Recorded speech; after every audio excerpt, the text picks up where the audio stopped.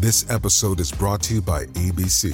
Station 19 is back for its final and hottest season yet.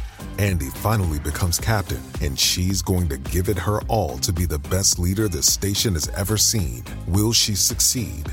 Get ready for fiery new romances and high adrenaline rescues. Watch the Station 19 season premiere tonight at a new time, 10/9 Central on ABC, and stream on Hulu.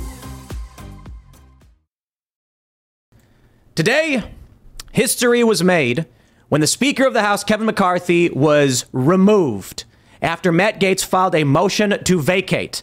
There were, 11 defectors, Republicans, who, I shouldn't call them defectors, who joined with Democrats and said, Kevin McCarthy, no confidence, you are no longer Speaker. We have more breaking news. Kevin McCarthy will not seek the speakership again. Where we go from here, I don't know, but I will make it very simple for you, in my opinion. Obstruction and stagnation in Congress is better than the Republican leadership teaming up with Democrats in defiance of the slim majority that was hard fought in 2022. What's the point of Republicans having won the majority if they're not going to exercise their power over the budget? And in fact, Kevin McCarthy would work secret backroom deals with Democrats to fund war and potentially bring us to World War III. There's going to be a big conversation. There's a lot here. Plus, Donald Trump, of course, he is still in his hearing, the trial for his fraud lawsuit in New York City, and a judge has gagged him. In fact, there are reports that he's being ordered to remove some of his truth posts about the judge or face jail time. So we're going to talk about all that. Before we do, my friends, head over to timcast.com, click Timcast IRL X Miami, and come to our event if you can. This Friday, tickets have started selling very, very quickly. Of course, as we expected, it's the last week. It's the week of the event on October 6th in Miami at 6 p.m. We are going to have Patrick Bet-David, James O'Keefe, and Matt Gaetz himself. Okay, look, I think it's fair to say there's a strong possibility, considering everything that's going on and the amazing work Matt Gaetz has done. I would not be surprised. I have no reason to say this other than the public news. Our understanding is Matt Gaetz he's long been planning on being here. He's been scheduled for a while. He will be here. But I think it's fair to say, considering what's going on in D.C., I wouldn't be surprised if for some reason he couldn't show up. We've talked to him. Everything's good. I also believe that when he shows up, he's going to get a standing ovation. The work he's doing in D.C. is inspirational. It's groundbreaking, and it is some of the most impactful stuff we've seen in this country, pushing back against corruption. It is an honor that he will be joining us on Friday in Miami. It's going to be an amazing conversation, considering everything we're going to talk about right now. And I hope to see you there. Again, go to timcast.com, Timcast IRLX Miami. Also, don't forget to join us. Click join us, become a member, join the Discord, talk with like-minded individuals. And as a member, you'll get access to our uncensored members only show, which are Monday through Thursday at 10 p.m. We're going to have one of those up for you tonight. It's going to be amazing. And of course, Friday's show, live in Miami, will also be live for members only on timcast.com. That means our typical show will only be happening on timcast.com. And mainly it's because we're going to be unleashed. In the event someone yells something or we want to say whatever we want, it's going to be a Timcast members exclusive show for everybody. So I hope you guys sign up and support our work. Smash the like button, subscribe to this YouTube channel, share the show with your friends. Joining us tonight to talk about this and so much more is Lara Trump. Hello. Do you want to? Oh yeah, I'll get right in here. There you go. Great to be with you guys. There's no lack of things to talk about That's today. Crazy. What a day. What a time to be alive in America, quite frankly. History being made in some good ways and in some bad ways. So it's an honor to be here. Thanks for having me. Completely agree. Now, I think everybody recognizes your name. Yes. Trump. I guess they do. Do you want to give a brief introduction to your work? Who am I? Yeah. So my father-in-law, you may have heard of, Donald J. Trump. Married to Eric Trump. We have 2 children, Luke and Carolina, 3 dogs, Ben, Charlie, and Tiger. I've been kind of a I don't even know if you would say a spokesperson, an unofficial spokesperson for a long time for my father-in-law. I try to talk about, the way we're going to save America. And I believe that'll be making sure Donald Trump is the 47th president of the United States. I have a show. It's called The Right View. It's 3 days a week. And I recently released a cover of Tom Petty's I Won't Back Down, which folks on the left have loved. So thank you to everybody out there for all amazing. the commentary. Yes. Cool. Thanks. Right on. Well, thanks for coming. It's going to be amazing. We got Luke Rutkowski hanging out. Hey, guys. Do you guys know what the best form of government is? No government? The least government possible. No government. There Ian we go. got it right. I think Laura's got it. No, you got it first. I agree with Lara on this one. And that's and that's why I'm wearing. Well, no. I agree with Ian here. No government at all. But that's why I'm wearing a shirt that reads, "Be the reason someone stops believing in government." You can get the shirt on thebestpoliticalshirts.com. We're also doing a meetup in real life here for members of LukeUnfiltered.com this October 8th. And today's a crazy day. I think it's only going to get crazier from here. But I think there definitely has been a major energy shift, and things could go either way from here, but it's absolutely berserk and going to get a lot crazier from here. Ian, how are you? I'm great. Absolutely awesome. Miami is treating me very well, and I love the weather. Thank you. Mike Cernovich tweeted that out. The energy shifted. Something big. Yeah. Something's just undulating and moving and changing. This is history. Yeah. I'm glad you talked about how we can make the country better. That's what I'm obsessively focused on it. I think a lot of it's in the technology sector, like graphene. We can start pulling carbon dioxide out of the air. Starting early. Oh. Yeah. I don't know anything about that. I'm just talking he'll about tell the ya. basics, like making sure people can afford their groceries. We'd like gas at $1.87 again, energy independence, Yep. closed border. Unemployment way down. Yeah, like making sure our kids are actually learning the basics in school instead of woke ideology and nonsense. Those to me, I think, are top of mind. Which takes me to hydrogen fuel. I think we can.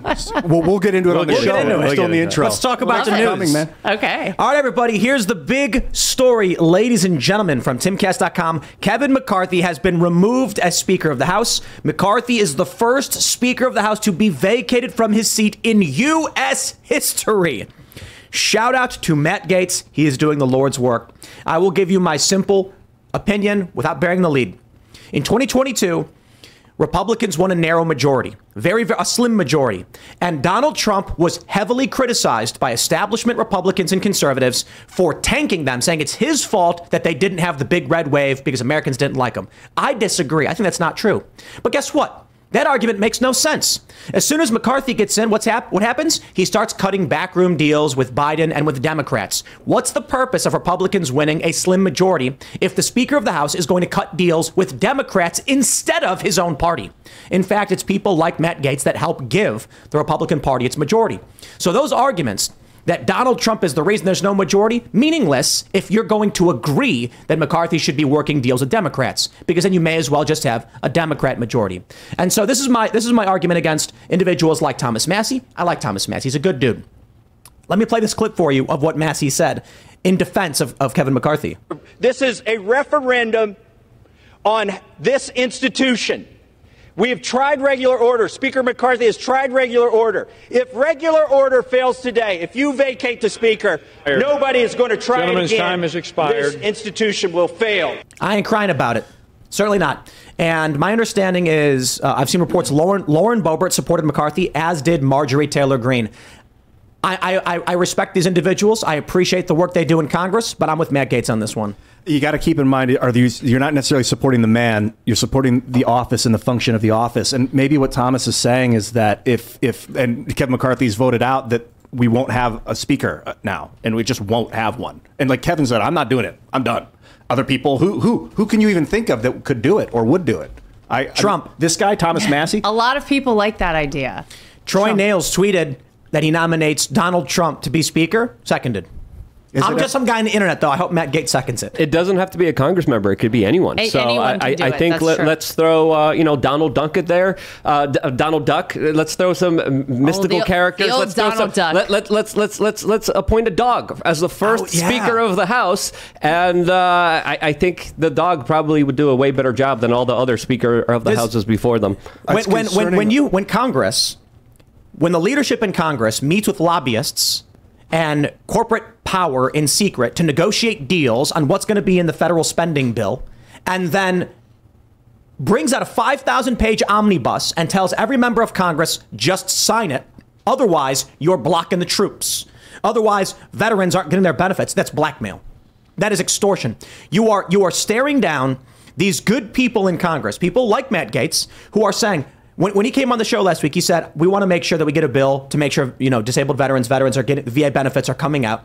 We don't want them to miss these payments, right? So this is what they do. They come to a member of Congress and threaten the vulnerable and the people who have served this country and others and the elderly to force you into funding Lockheed Martin and other big military industrial complex corporations. How is that an institution we care about? Matt Gaetz had a simple proposal. Propose what you want to fund, and we'll vote on it. That makes a lot of sense. What's the problem? The problem is they know that if they present a bill to fund, say, Lockheed Martin, to fund war, it's going to be debated and it's going to get stonewalled. There's going to be delays. There's going to be fights, because that's the thing American people actually want to fight about. Mm-hmm. But they know if they go to you and say your kids won't get food, the poor people won't get benefits, veterans won't get paid, then what happens? A guy in a wheelchair shows up to your office and says, why is my pay getting cut off? You're obstructing the government.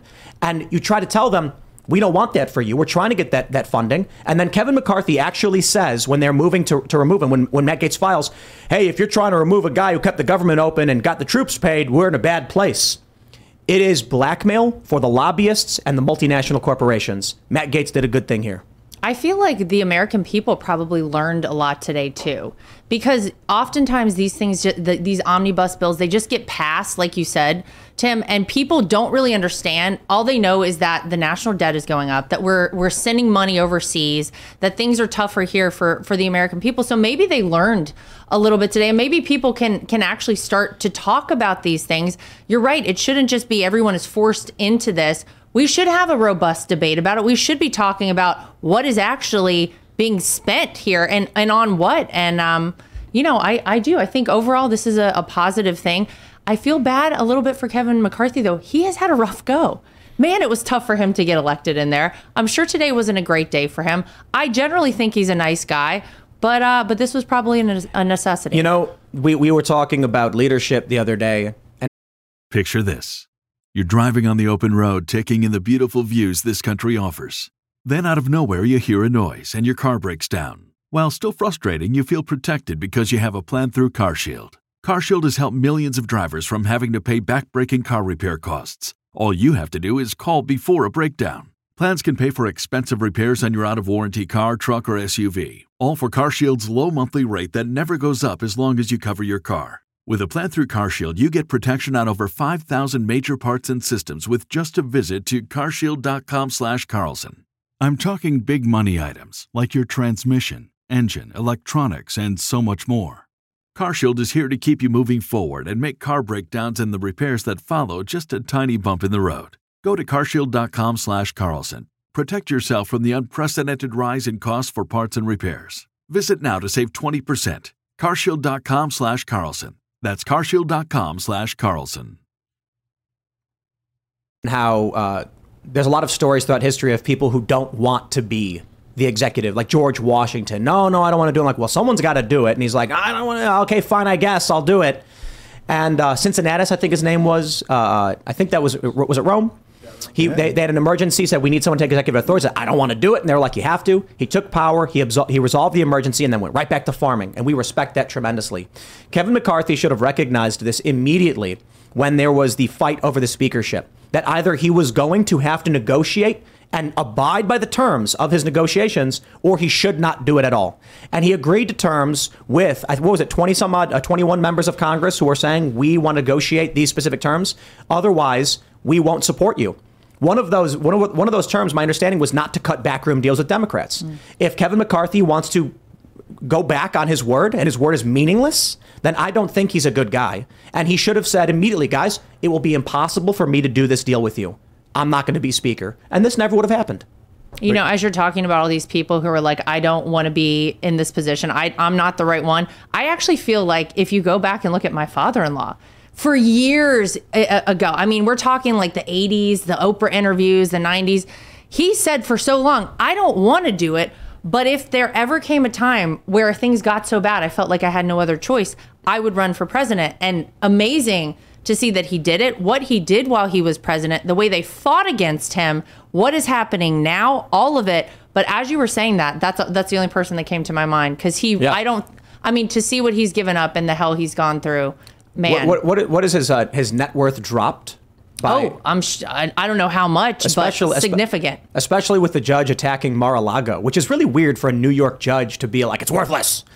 And it's like, okay, well, I think Trump is one of the rare politicians whose net worth has declined by joining public office, where typically you see Dianne Feinstein being worth, $150 million after being in Congress, and the Pelosi's are worth $200 million. So, I'll give you my personal view is, yeah, there's a big difference between George Washington and Donald Trump. A little bit. Right. Just a scotch. But we've seen all the interviews of Trump being asked since the 80s. Yeah. And we even had that, who was it? It was Trump was on a talk show with, I can't remember who it was. It was one of those morning shows, and who was it? They were like, "You got to run, Donald." It wasn't the Oprah interview. There was another one, and he was like, "Well, I don't know about that." Probably Morning Joe. It was Roseanne. Used to be, was it Roseanne? Yeah. Yes. Roseanne was encouraging him. Oh, well, she's still a fan. He's been encouraged a lot, and he would always say no. But back to the main story. I think we have this tweet pulled up. I think it's actually the second. Did I pull this up? Congressman Troy Nails. He's a good dude. We've had him on the show several times. Says Kevin McCarthy will not be running again as Speaker. I nominate Donald J. Trump for Speaker of the House. Please. Matt Gaetz did this the first time around. Seconded it. And, I don't see the excuse for any member of Congress to not go for bold changes in D.C. The concern is if someone nominates Oprah and then they win. Because it's a popularity contest. Well, and all the Democrats are like, we need somebody famous to get everyone to say yes to it. I get that, but Republicans aren't going to play that game. Yeah. And if Republicans have the majority and can win if they just agree, how about the former Republican president? Well, does it only take 8 Republicans to side with the Democrats to push someone in? Or 9 or something? I think it's... 5 or 6, I think, even. I think it's not 5 or 6. I think it might be 11. It's... What is it? Well, I don't know. I guess my follow-up question is... It might be less than that. It might be 6. If Trump were to take it, would he still be able to run for president as the Speaker of the House? Or is that a conflict of interest? That I don't know. It's a good question. I don't see why not.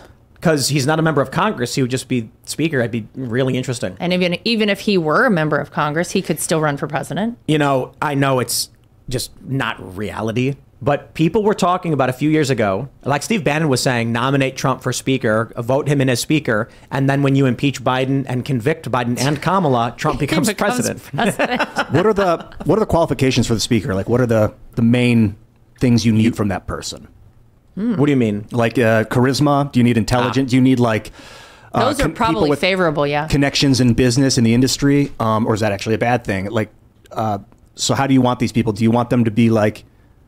I would say their qualifications, the requirements, not necessarily qualifications, because that implies like a procedural thing, but the characteristics we're looking for in any leader is going to be integrity, honesty, transparency to the best of their abilities. I understand we have security issues. Something completely lacking in Congress that no one, very few people have in there. Matt Gaetz. But I think someone that doesn't roll over on their back and let the Democrats have their way with them. I think that's the first thing. I think anyone that's not a rhino, anyone that's not a neoconservative, anyone who doesn't want to perpetuate the larger proxy war in Ukraine right now, I think this is a larger kind of referendum against Congress failing the American people.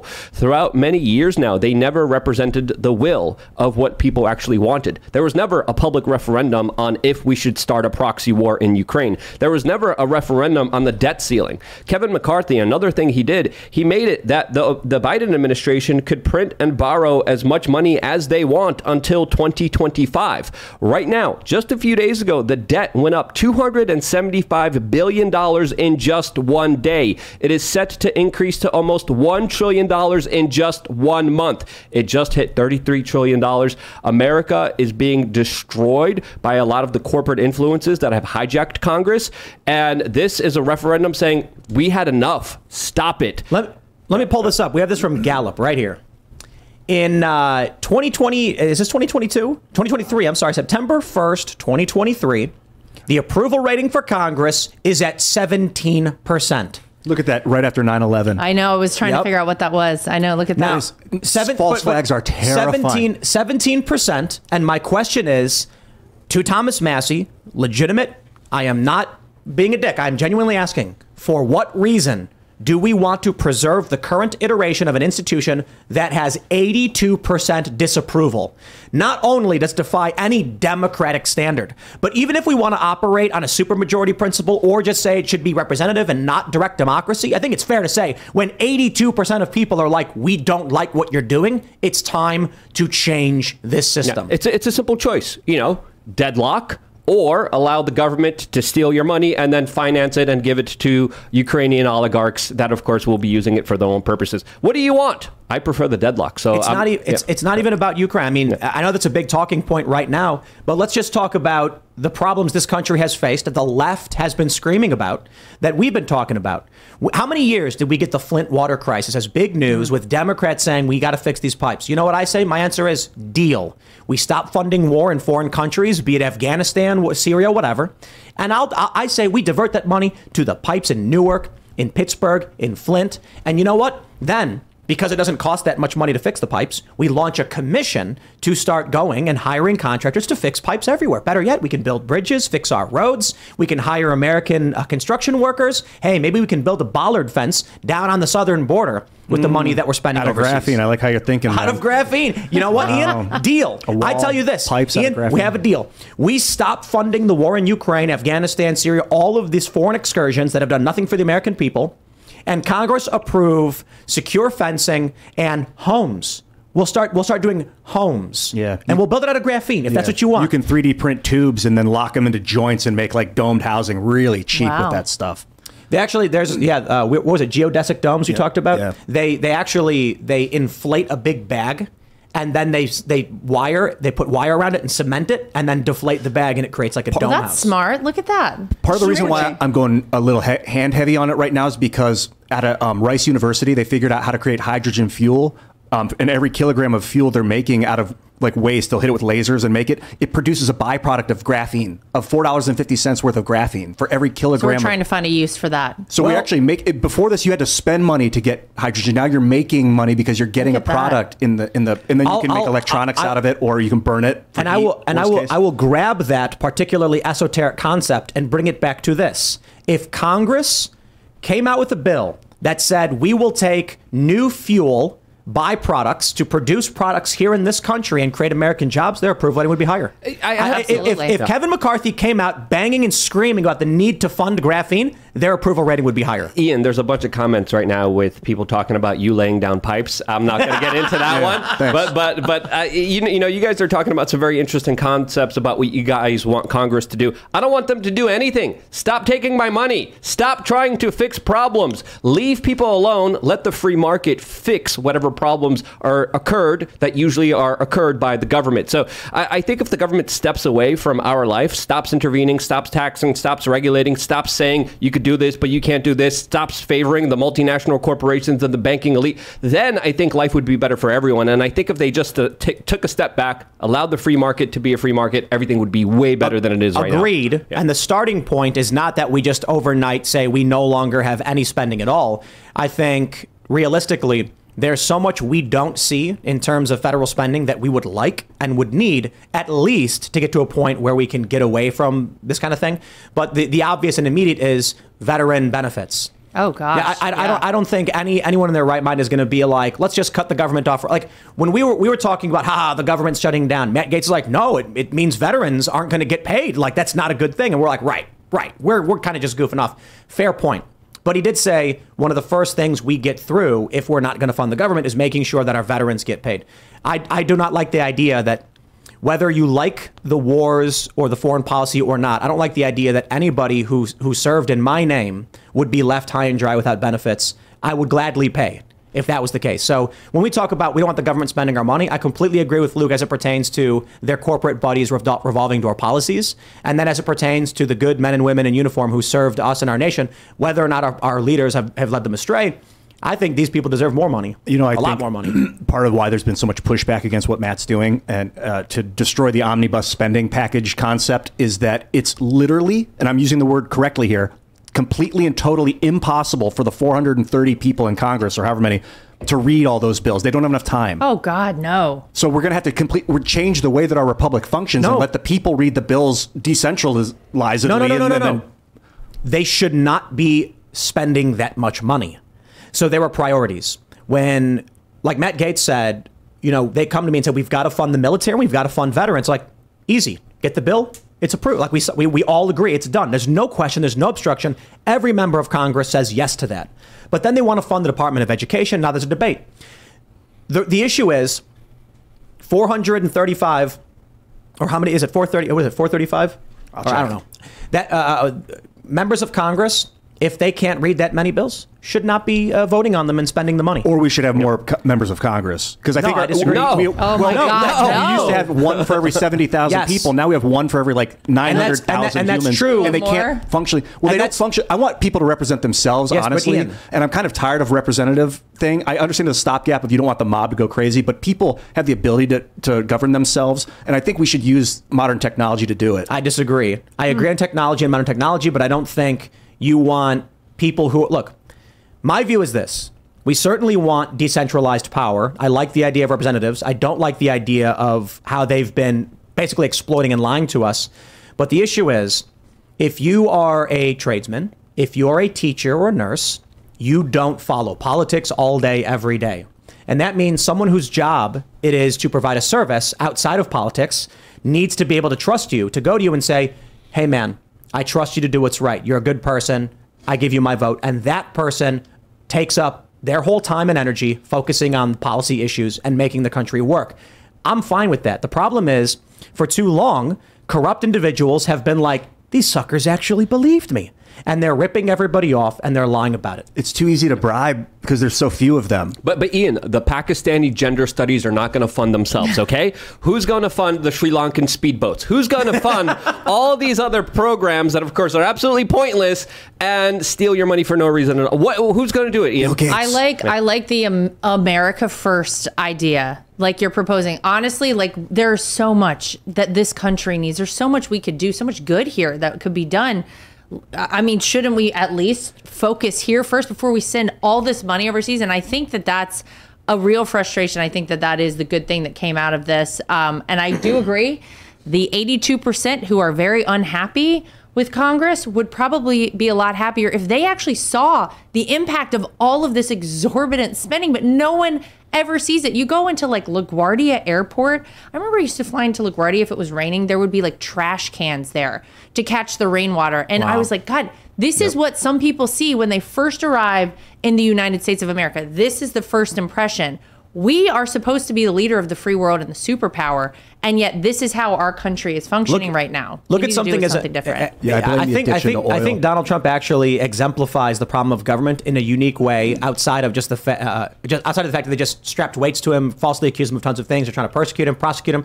I think you look at someone who built this empire, knows how to run multiple companies, creates multiple brands. The left tries to argue, but look at all his bankruptcies. It's the stupidest argument ever. 500 plus companies and a handful of bankruptcies. And bankruptcies don't mean failure. It means you're literally preserving the business.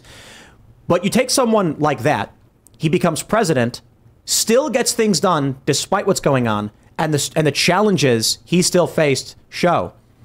When you go to the government and say, hey, we need to put up, say, like suicide nets on the Golden Gate Bridge. $500 million later, it gets done.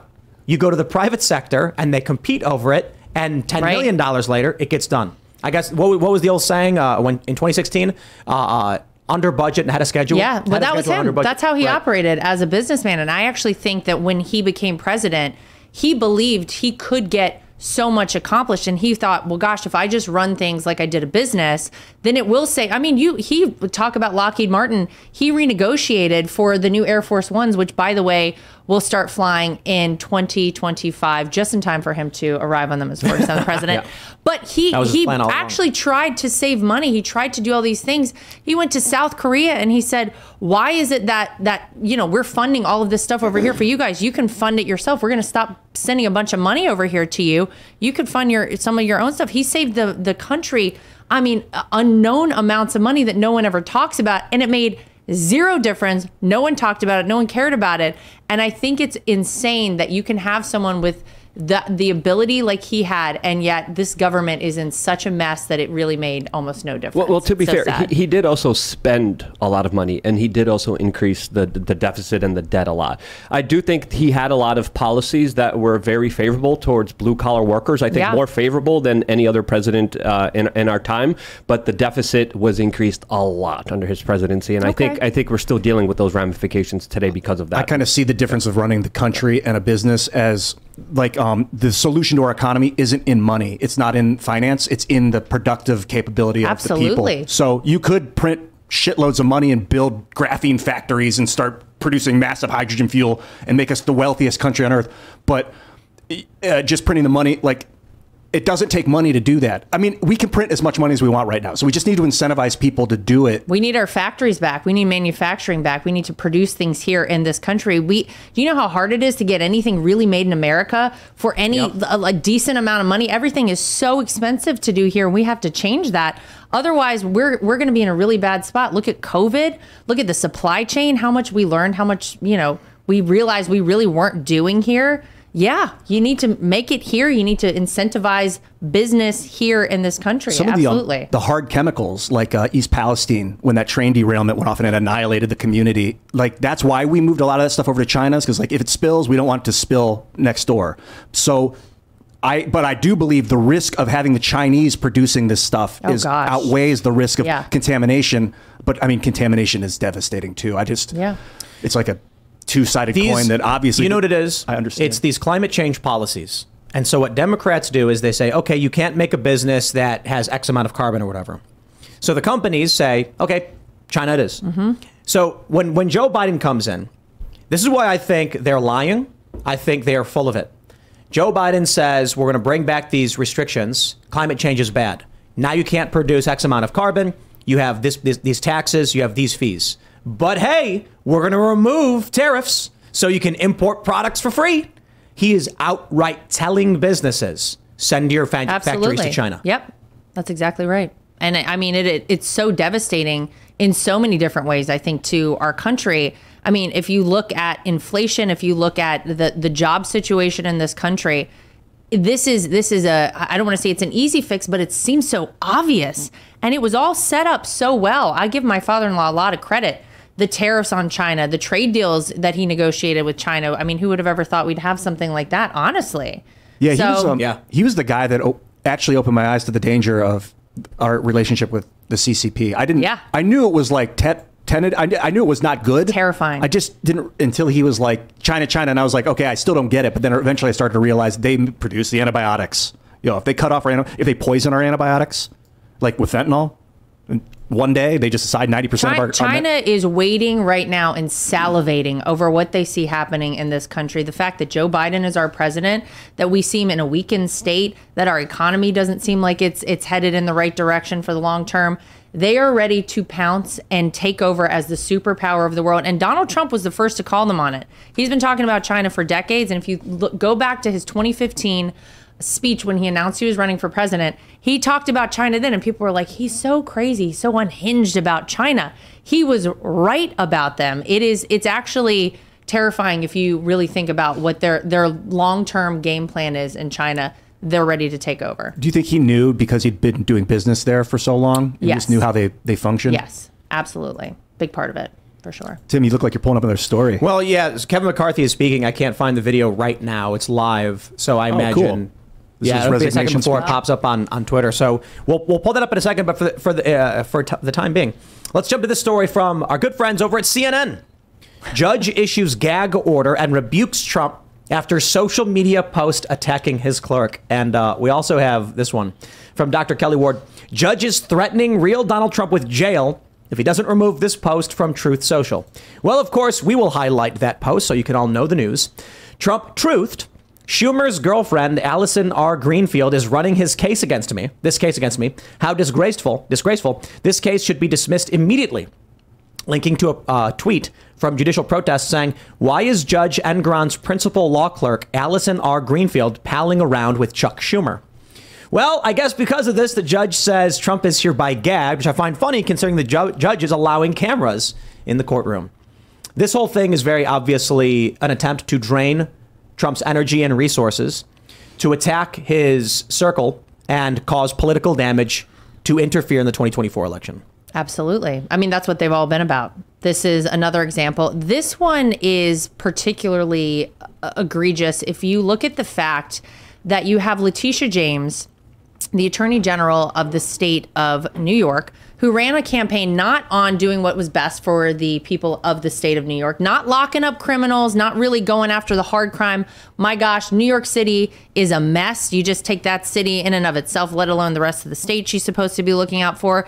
She ran a campaign where she said, I'm going to be a real pain in his ass. I'm going to go in to the Attorney General's office every day, suing him and then going home. She never cared a second about anything other than Donald Trump. So here you have a situation where there is no plaintiff, there is no person that was injured, there is no issue whatsoever on behalf of these banks who made tens, if not hundreds of millions of dollars off of these loans that they gave the Trump organization. And yet here we are with my father-in-law now for the second day, and I assume tomorrow as well, in court in downtown Manhattan over this absolute nonsense. And these people want to dissolve his business. Make no mistake about it. They want to inflict maximum pain. Yes, they want to inflict maximum pain. They ordered it. This judge ordered it in a summary judgment before even hearing all the facts of everything when he told everyone Mar-a-Lago's worth $18 million. What an utter joke. And then whenever people said, well, what does that mean? What do you want dissolved? He said, I'm not ready to rule on that yet. It is wild stuff. It is Banana Republic at best. I got to read this quote here. This is too good. The judge said this morning, one of the defendants, posted on a social media account a disparaging, untrue, and personally identifying post about a member of my staff. Although I have since ordered the post deleted, and apparently it was also emailed out to millions of other recipients, the judge said in court. Personal attacks of any member of my court staff are unacceptable, inappropriate, and I will not tolerate them. I just love that that Trump emailed it out to everybody just to make sure you got it. Hey, look, you can order someone to delete a post on social media, but once the email is sent, it's sent. Yeah. That's the benefit of using email. I just think it's absolutely absurd that the judge is telling Donald Trump he can't speak. This is unrelated to the trial. When it comes to civil suits, it is unsurprising that there will be gag orders. Right. If person A sues person B, it is normal for the judge to be like, guys, don't disparage each other. Donald Trump is talking about the court. Mm-hmm. I mean, so, maybe someone might advise him not to do it. I just think the judge putting cameras in the courtroom, issuing a summary judgment has already shattered the judicial norms we expect. And this makes no sense. What was the personal attack? He said she was palling around with Schumer. It's a picture of her with Schumer. By the way, that's very relevant whenever this is an individual who's part of his staff there, and this is supposed to be an impartial judge. Are you kidding me? This is supposed, the attorney general is supposed to be impartial as well. These people have an agenda. They have had a obvious bias against Donald Trump from day one. So I think it's very relevant. I think it was appropriate to call that out. That attorney general isn't impartial. She's very partial. Not. She's very biased. She clearly has a political agenda. There's so many horrible crimes. There's so many things happening in New York City right now. And for the city to spend their resources going after the former president of the United States for this is just absolutely ridiculous in my opinion, and a waste of time, a waste of taxpayer money, but also more importantly, just also at the same time is making Trump more popular than ever. Didn't this was Letitia James, right? Yes. Yeah. Didn't she run on going after Trump? Absolutely. Yeah. Well, just recently there was a left-wing activist in New York City who was with his girlfriend when a deranged man came up and stabbed him twice, killing him. Oh, no. He came up to the deranged man. Let's be clear. The news will have you think that the deranged man approached him. He approached the deranged man. Yelling at him. Right. Saying, hey, trying to get his attention. Then the deranged man turned on him and was like, what? Deranged guy walks past him, knocks over scooters. This guy gets up and yells something, says something to him. The guy gets in his face. The dude stands his ground. Then the deranged man stabs him, killing him. And he's still on the loose. And he's still on the loose. And I can only say one thing. Look, these are the activists that voted in, advocated for a DA who is going to go after the former president instead of dealing with the crime in their own city. I think a lot of the thing that scares me, a lot of the part that scares me about this is that some of them, yes, they're emotionally going after Donald himself, but some of them, I think the deep, dark thing, they're going after anyone that would do what he was trying to do by renationalizing our industry. Like the people they want, I think there's a global bank. I don't know, man, but all signs lead to the World Economic Forum and the New World Order. And ultimately, look. The world order is changing, and that they want to create this build back better, this weird digital technocracy. You mean no borders? You mean free flow of people all around? Do you mean a centralized, banking system? You mean you could just like have it in your head and you just think it's actually terrifying. You could go down a real dark hole. You could have a tinfoil hat, but the only thing we know about a conspiracy theories is like 6 months until it actually becomes true. Yeah. Generally speaking. Yeah, I'm comfortable speaking this fervently about it now because of the last 2 or 3 years. The Russell Brand thing was a week. Yeah. Everyone's coordinated. Like, they're like, it's a coordinated effort against Russell Brand. The media's like, what a kooky conspiracy theory. And then we get leaked letters from the UK government being like, we want him removed.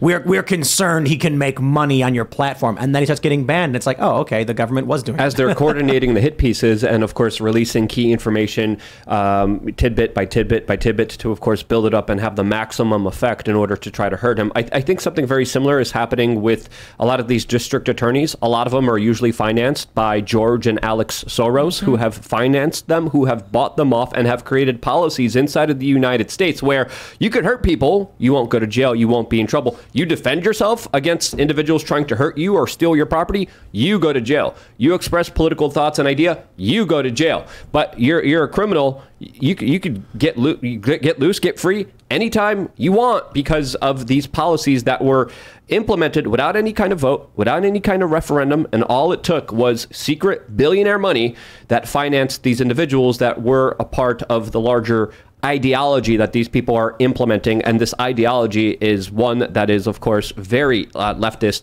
very similar to what happened in communism, very similar to, of course, what happens in a lot of totalitarian regimes where people are punished just for their political expressions. This is the current world that we're living in, which is absolutely terrifying and should scare the crap out of everyone because there's no longer a justice system.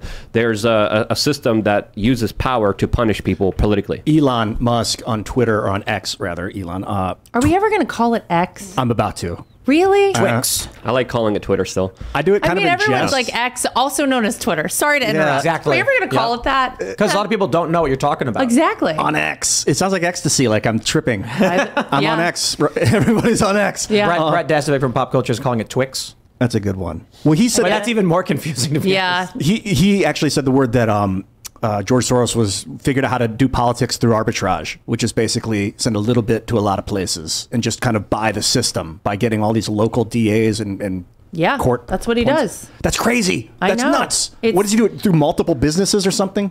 I don't know all the ins and outs of the Soros dynasty and their multi. Well, there's multiple organizations and multiple NGOs and multiple ways that they're just funneling a lot of their money and financing a lot of these woke leftist radicals that are in positions of power and clearly abusing those positions for their own personal benefit. But I keep saying I think we are winning.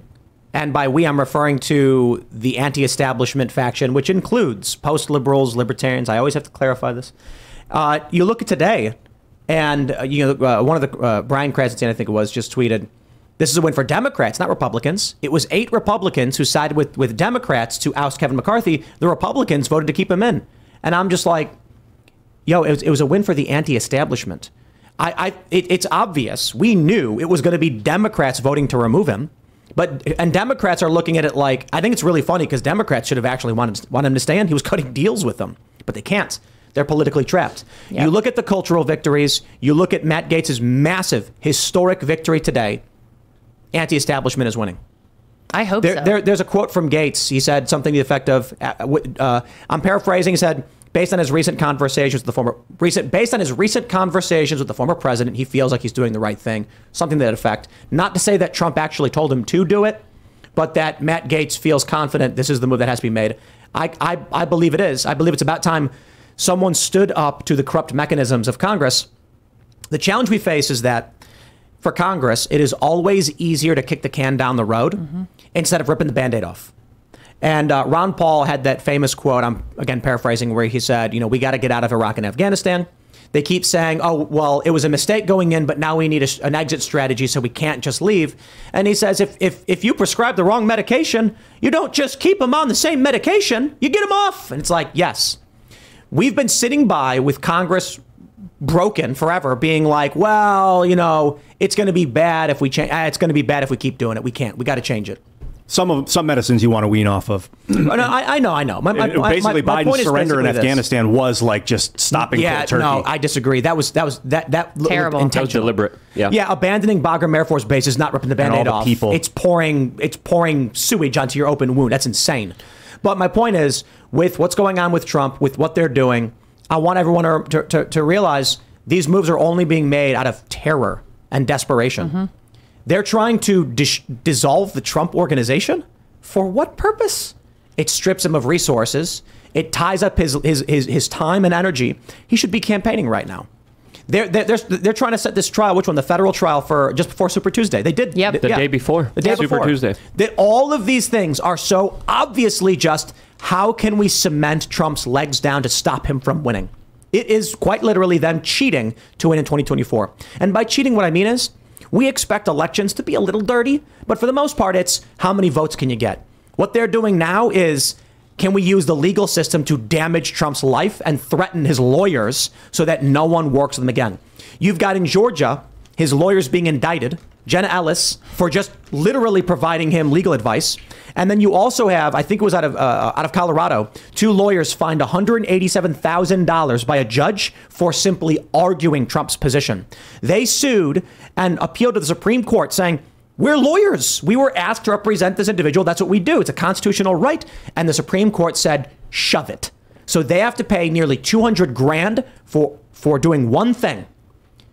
Trump says, here's my argument. They say, we'll craft the argument for you. And now the judge in the case says $200,000. What they're trying to do is make sure no lawyer ever worked with Trump again. Yeah, well, they want to inflict maximum pain. They want as much collateral damage as humanly possible because they don't want anyone around Donald Trump. They don't want him to have a circle of people he can trust, he can rely on, who can go out there. I mean, if you look at this case right now, he's been in court over the past 2 days, this Letitia James AG case. Every person had testified that my husband, Eric, and my brother-in-law, Don, had nothing to do with any of these valuations. And yet they got dragged into it too. Why would you do that? Maximum pain. Yep. I mean, to me, it's so much of what that January 6th committee sham nonsense was, which was it wasn't really about anything other than warning people, if you dare step out of line again, you could be on the hot seat next. Don't ever question anything this government does or tells you to do again, because next time it could be you. It might be Donald Trump today. Next time it could be you. And it will be. I'll give you an example of the game they're playing when it comes to the judge in this Trump lawsuit. AOC made a video after January 6th where she said someone banged on her door. She went and hid in the bathroom, heard a voice say, "Where is she?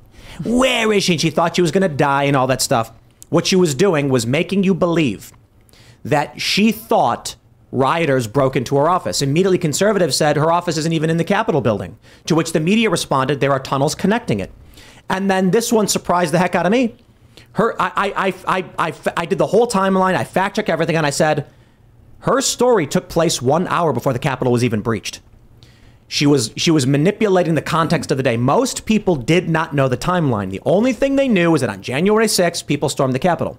So when she says on January 6th, someone banged on my door and I was scared, she is lying to you because she knows you don't understand the basic context around this day. What this judge is doing is very, very similar. He says the tax assessor says the property is only worth around 18 to 20 million at Mar-a-Lago. Trump is inflating the value of his properties. He's committing fraud. What do regular people here who don't pay attention? Judge rules Trump committed fraud. But here's the funny thing. Anybody paying attention immediately recognizes the problem here, depending on how deep you go in terms of paying attention. If you're someone like me, I just pull up the actual property, the comparables in Palm Beach and West Palm Beach, and I'm like, Mar-a-Lago 17 and a half acres from beach to beach, and a third acre goes for, $10 or $30 million with a house on it. A lot that's just half acre is like $10, $20 million. How is Mar-a-Lago as just land worth less than this? However, anybody with a cursory understanding of real estate knows the values aren't set by the individual, it's appraised by the lender. Exactly. So when you mentioned Eric and Don have nothing to do with the evaluation, right? The bank comes in and says, here's what we think it's worth. They have their own due diligence. They have a fiduciary responsibility to send someone in. They're not going to take my word for it. If I'm like, yeah, I got a house down the street, it's worth $10 billion. You can trust me on that. Of course, they have to look out for themselves. It's a business at the end of the day. That's the crazy part of all of this. And you're right. The truth is that the average person out there probably doesn't understand this kind of minutia, right? Yep. All they cared about and all they have ever cared about is that headline, Donald Trump and the word fraud next to it. And that's it. That's the end game for them. They want to inflict maximum damage to him. They want to tie him up. But Luke, you said it. I do believe it's making him stronger. I feel like all of this stuff has shaken people awake. That mugshot, forget it. That mugshot was probably the biggest mistake they ever made. The number of people who have approached me post mugshot and been like, you know what? I really have never paid attention to politics. I wasn't sure I liked Donald Trump, but that mugshot somehow to some people represented a system that had been failing them, that was broken, that was working against them, working against Donald Trump. And they were like, wait a minute. I see what they're doing to this guy, and now their eyes are open, and they're not going to be closed again. And it actually unified a nation. The Democrats really liked it, and the Republicans really liked it. I made a T-shirt of it right away, and a lot of people were buying it on the left and on the right. It didn't matter, but more importantly, every time they do go after Trump, you see his poll numbers go up, and right now he's higher than he was this entire election cycle, even though he's saying some kind of very interesting things. But just for yourself, I'm kind of curious, as a Trump, do you feel like you're under a spotlight? Do you feel like you're targeted? Do you feel like someone is just waiting to see if you're going to do anything wrong just so they could blow it up in the media? Every single second of every single day. Absolutely. Yeah. I mean, these people are disgusting. And to be honest with you, if it weren't my family and I hadn't had firsthand experience with this sort of stuff, I would say that's really overblown. There's no way. But it's true. They pick apart anything that any of us do.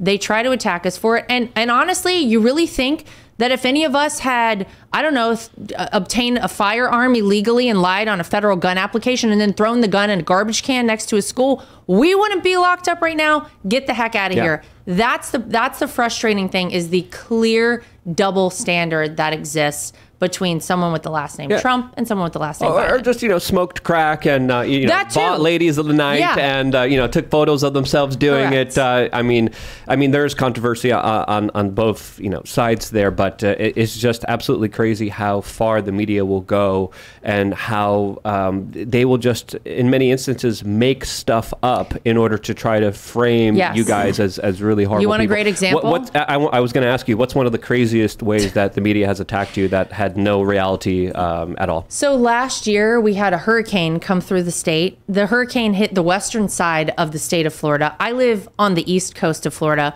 So anyone with a little knowledge of a hurricane knows there are bands of rain that come through. And in between those bands, it's clear. It's fine.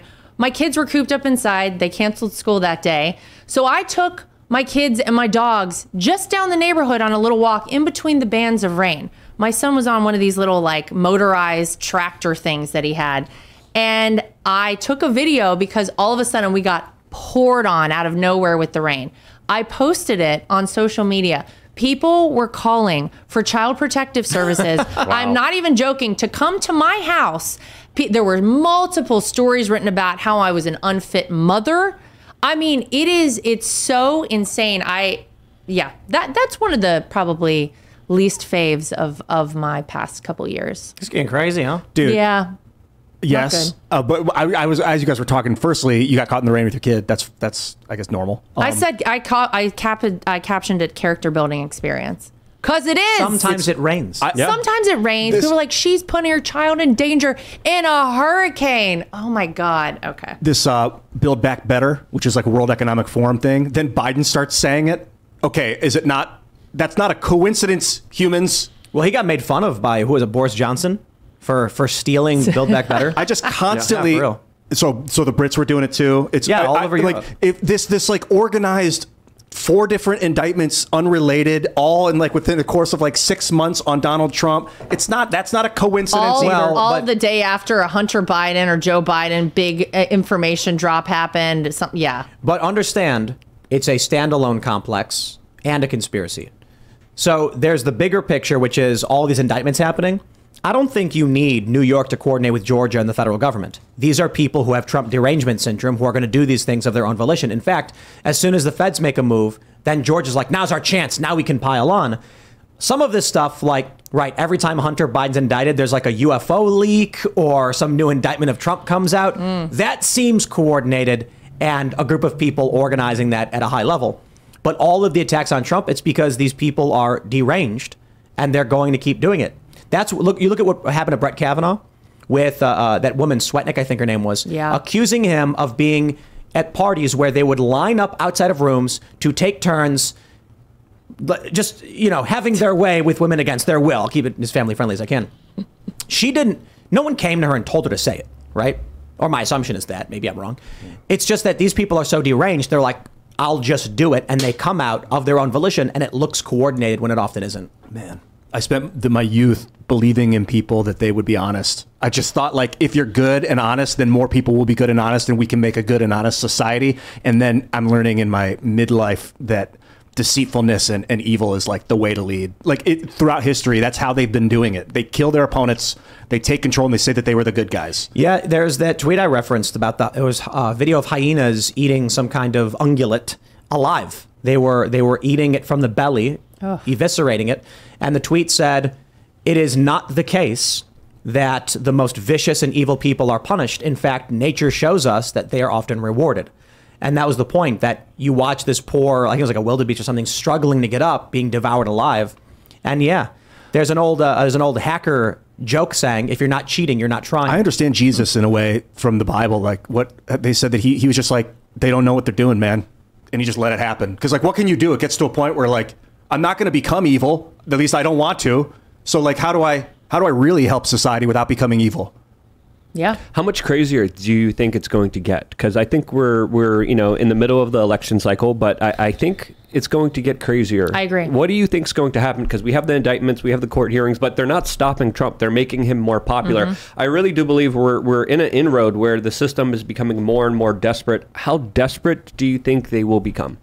Well, I think they become more desperate by the day, because I think, you look at who they're running on the Democrat side, Joe Biden and apparently Kamala Harris, two of the lowest polling favorability, president, vice president in history. These two are just absolutely horrible, one worse than the other. They have a big problem on their hands. They have no bench on the Democrat side. We seem to have a little bit of a bench on the other side of the aisle. But I think they're getting more desperate by the day, because it must be so frustrating to see all the effort they're putting out against one guy, and it's boomeranging back, and it is having the opposite of the intended result for them. So I'm sure it's going to get a lot worse. Let me jump to this story. We have this from the Daily Mail. Shock poll shows RFK Jr.'s run as an independent could poll more support from Trump than Biden in 2024. And the poll basically asks, if you have a favorable view of RFK Jr., and they find that Republicans actually have a more favorable view than independents and Democrats. Democrats have a very relatively unfavorable view of RFK Jr. Of course, we're hearing now that he may run as an independent, but I actually want to say right away, I think this is wrong. Republicans have favorable views of Vivek Ramaswamy. They're voting Trump. They have a favorable view of RFK Jr. They are voting Trump. As Phil Labonte said last week, Trump's bottom is rock solid. And I think it could probably be phrased a lot better, but his voter floor is not going to move. 44% of whatever individuals who support Trump ain't going to back anybody else. And I like RFK Jr. I have a favorable view of him. I'm not voting for him, right? I agree with that, yeah. I think the Daily Mail's view is wrong. I think the poll is interesting, for sure, but I think they're wrong. If you look at independents, 36 to 37, it's within the margin of error. The question is, how many independent voters who would normally vote Democrat will end up voting RFK Jr. instead, and will that spike Joe Biden? Real quick, Rich Barris came on the show and said, if RFK Jr. runs, it could be a Ross Perot-like moment, and Trump could end up winning states like Maine because it'll split enough of the Democrats, and Trump could end up winning the presidency with like 44% of the popular vote. Yeah, that's what happened with Lincoln. We talked about that. It was a four-way split. Four parties. I don't like where this is going.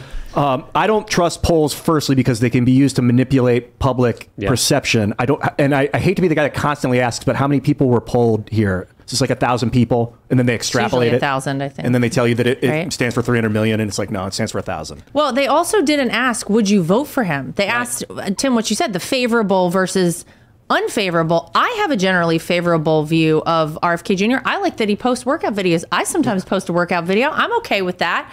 I think a lot of Republicans like him because he called out the Democrats for a lot of their crazy nonsense that everybody can see is insane. And he was like, yeah, I don't agree with that. Or, hey, I don't know, maybe you shouldn't be forced to have a vaccine.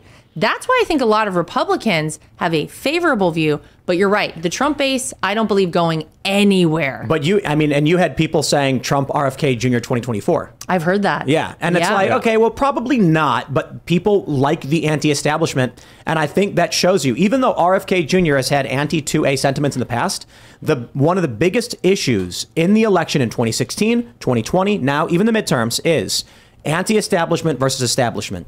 If you're RFK Jr. and you say the machine is broken and I have these political views, people will be like, I care less about your policy positions and more about your opposition to the corruption in Congress and D.C. and the federal government. There was an article released a couple days ago highlighting how Hillary Clinton was warning Joe Biden in a private meeting that a third-party candidate would, quote, prove disastrous for him. As a White House insider calls the situation pretty effing concerning. This is the reporting from the Daily Mail that just happened a couple days ago. So I think, it is interesting to see RFK Jr., to see where he's going to be going. Allegedly, he's going to be announcing on October 9th in Pennsylvania, an independent run. That's the rumors that are circulating right now. I don't know if that's true or not, but there is a very big, stark difference between RFK Jr. and Donald Trump, especially when it comes to COVID, their response to COVID, their response to Operation Warp Speed.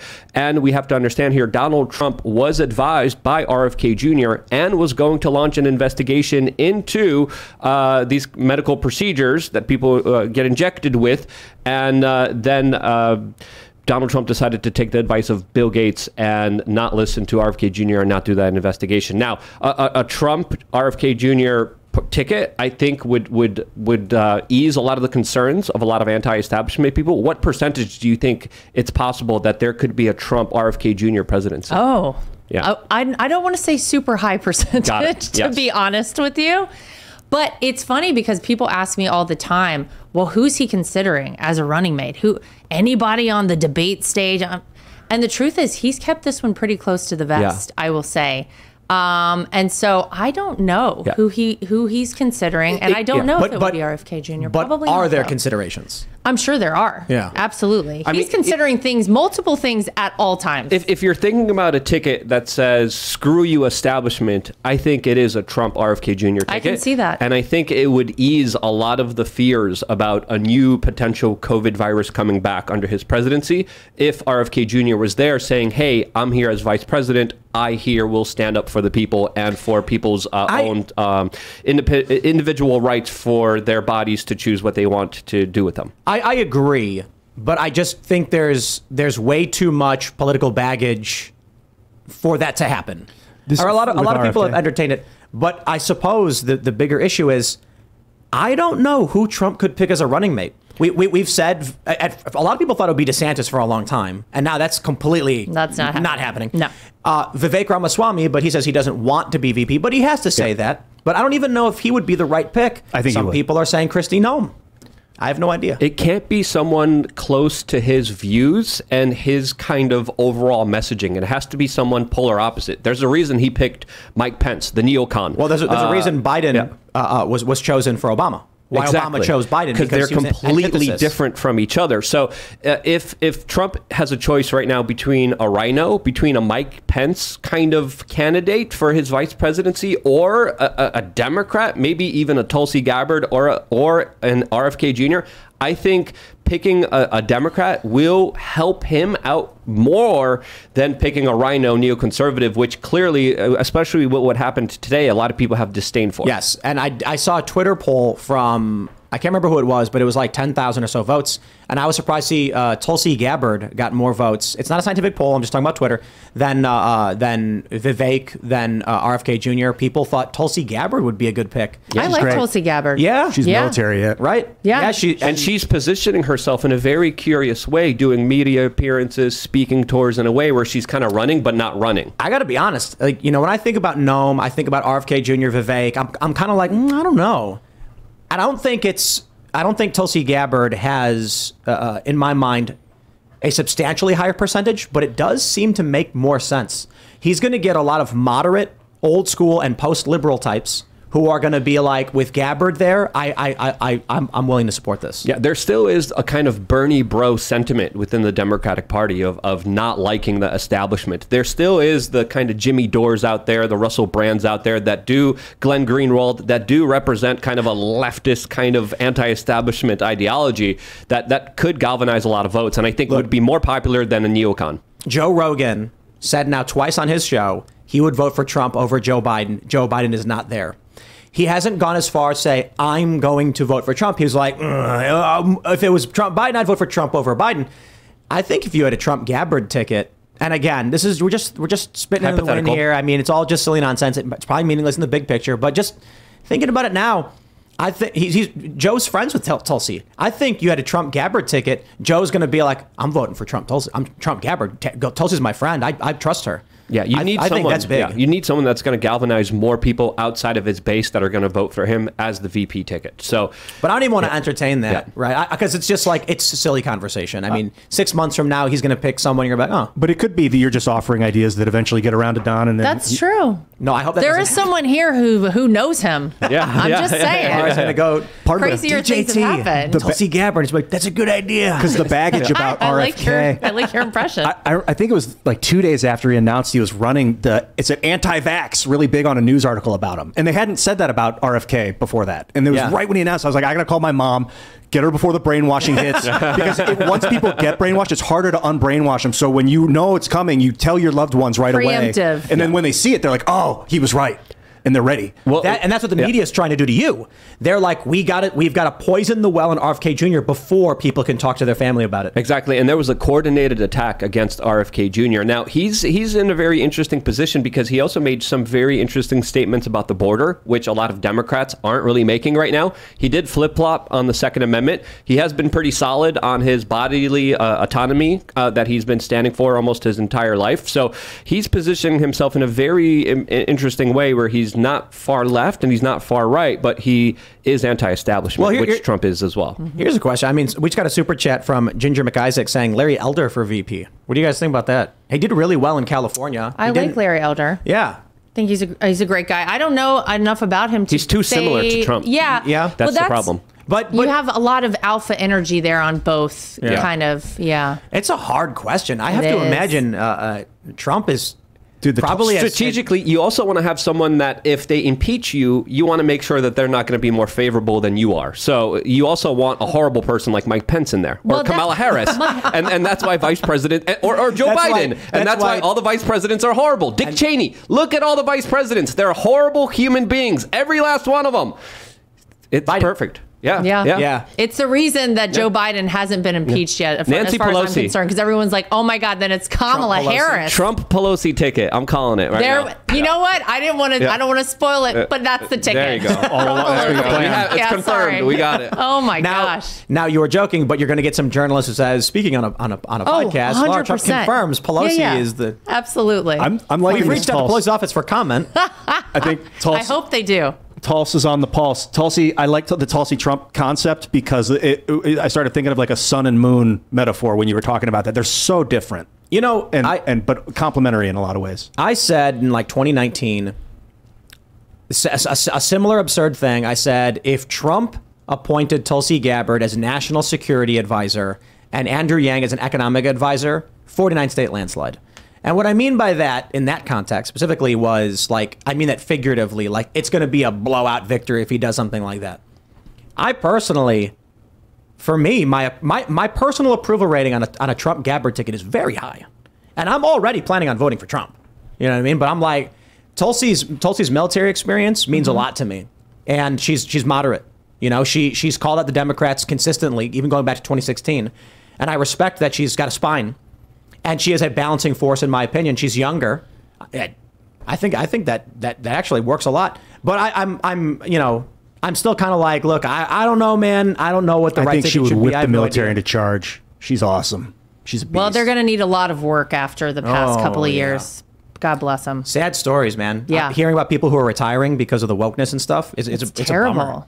I mean, why would we want to focus on military readiness, though? It's better to focus on pronouns and things. So when we see this funding of Ukraine and the verge of World War III, you've had over the past several months prominent politicians and political figures in Europe saying we're in World War III already, and I'm not talking about Russia. I'm talking about the EU. I think the Pope even said it. At this time, we need recruitment to be up. We need inspiration. We need advocacy. But instead, we get the inverse. We get these ads that are super woke, that are offensive to most people who are in the military, and they don't want to join. They're retiring. And now we've got this recruitment shortfall.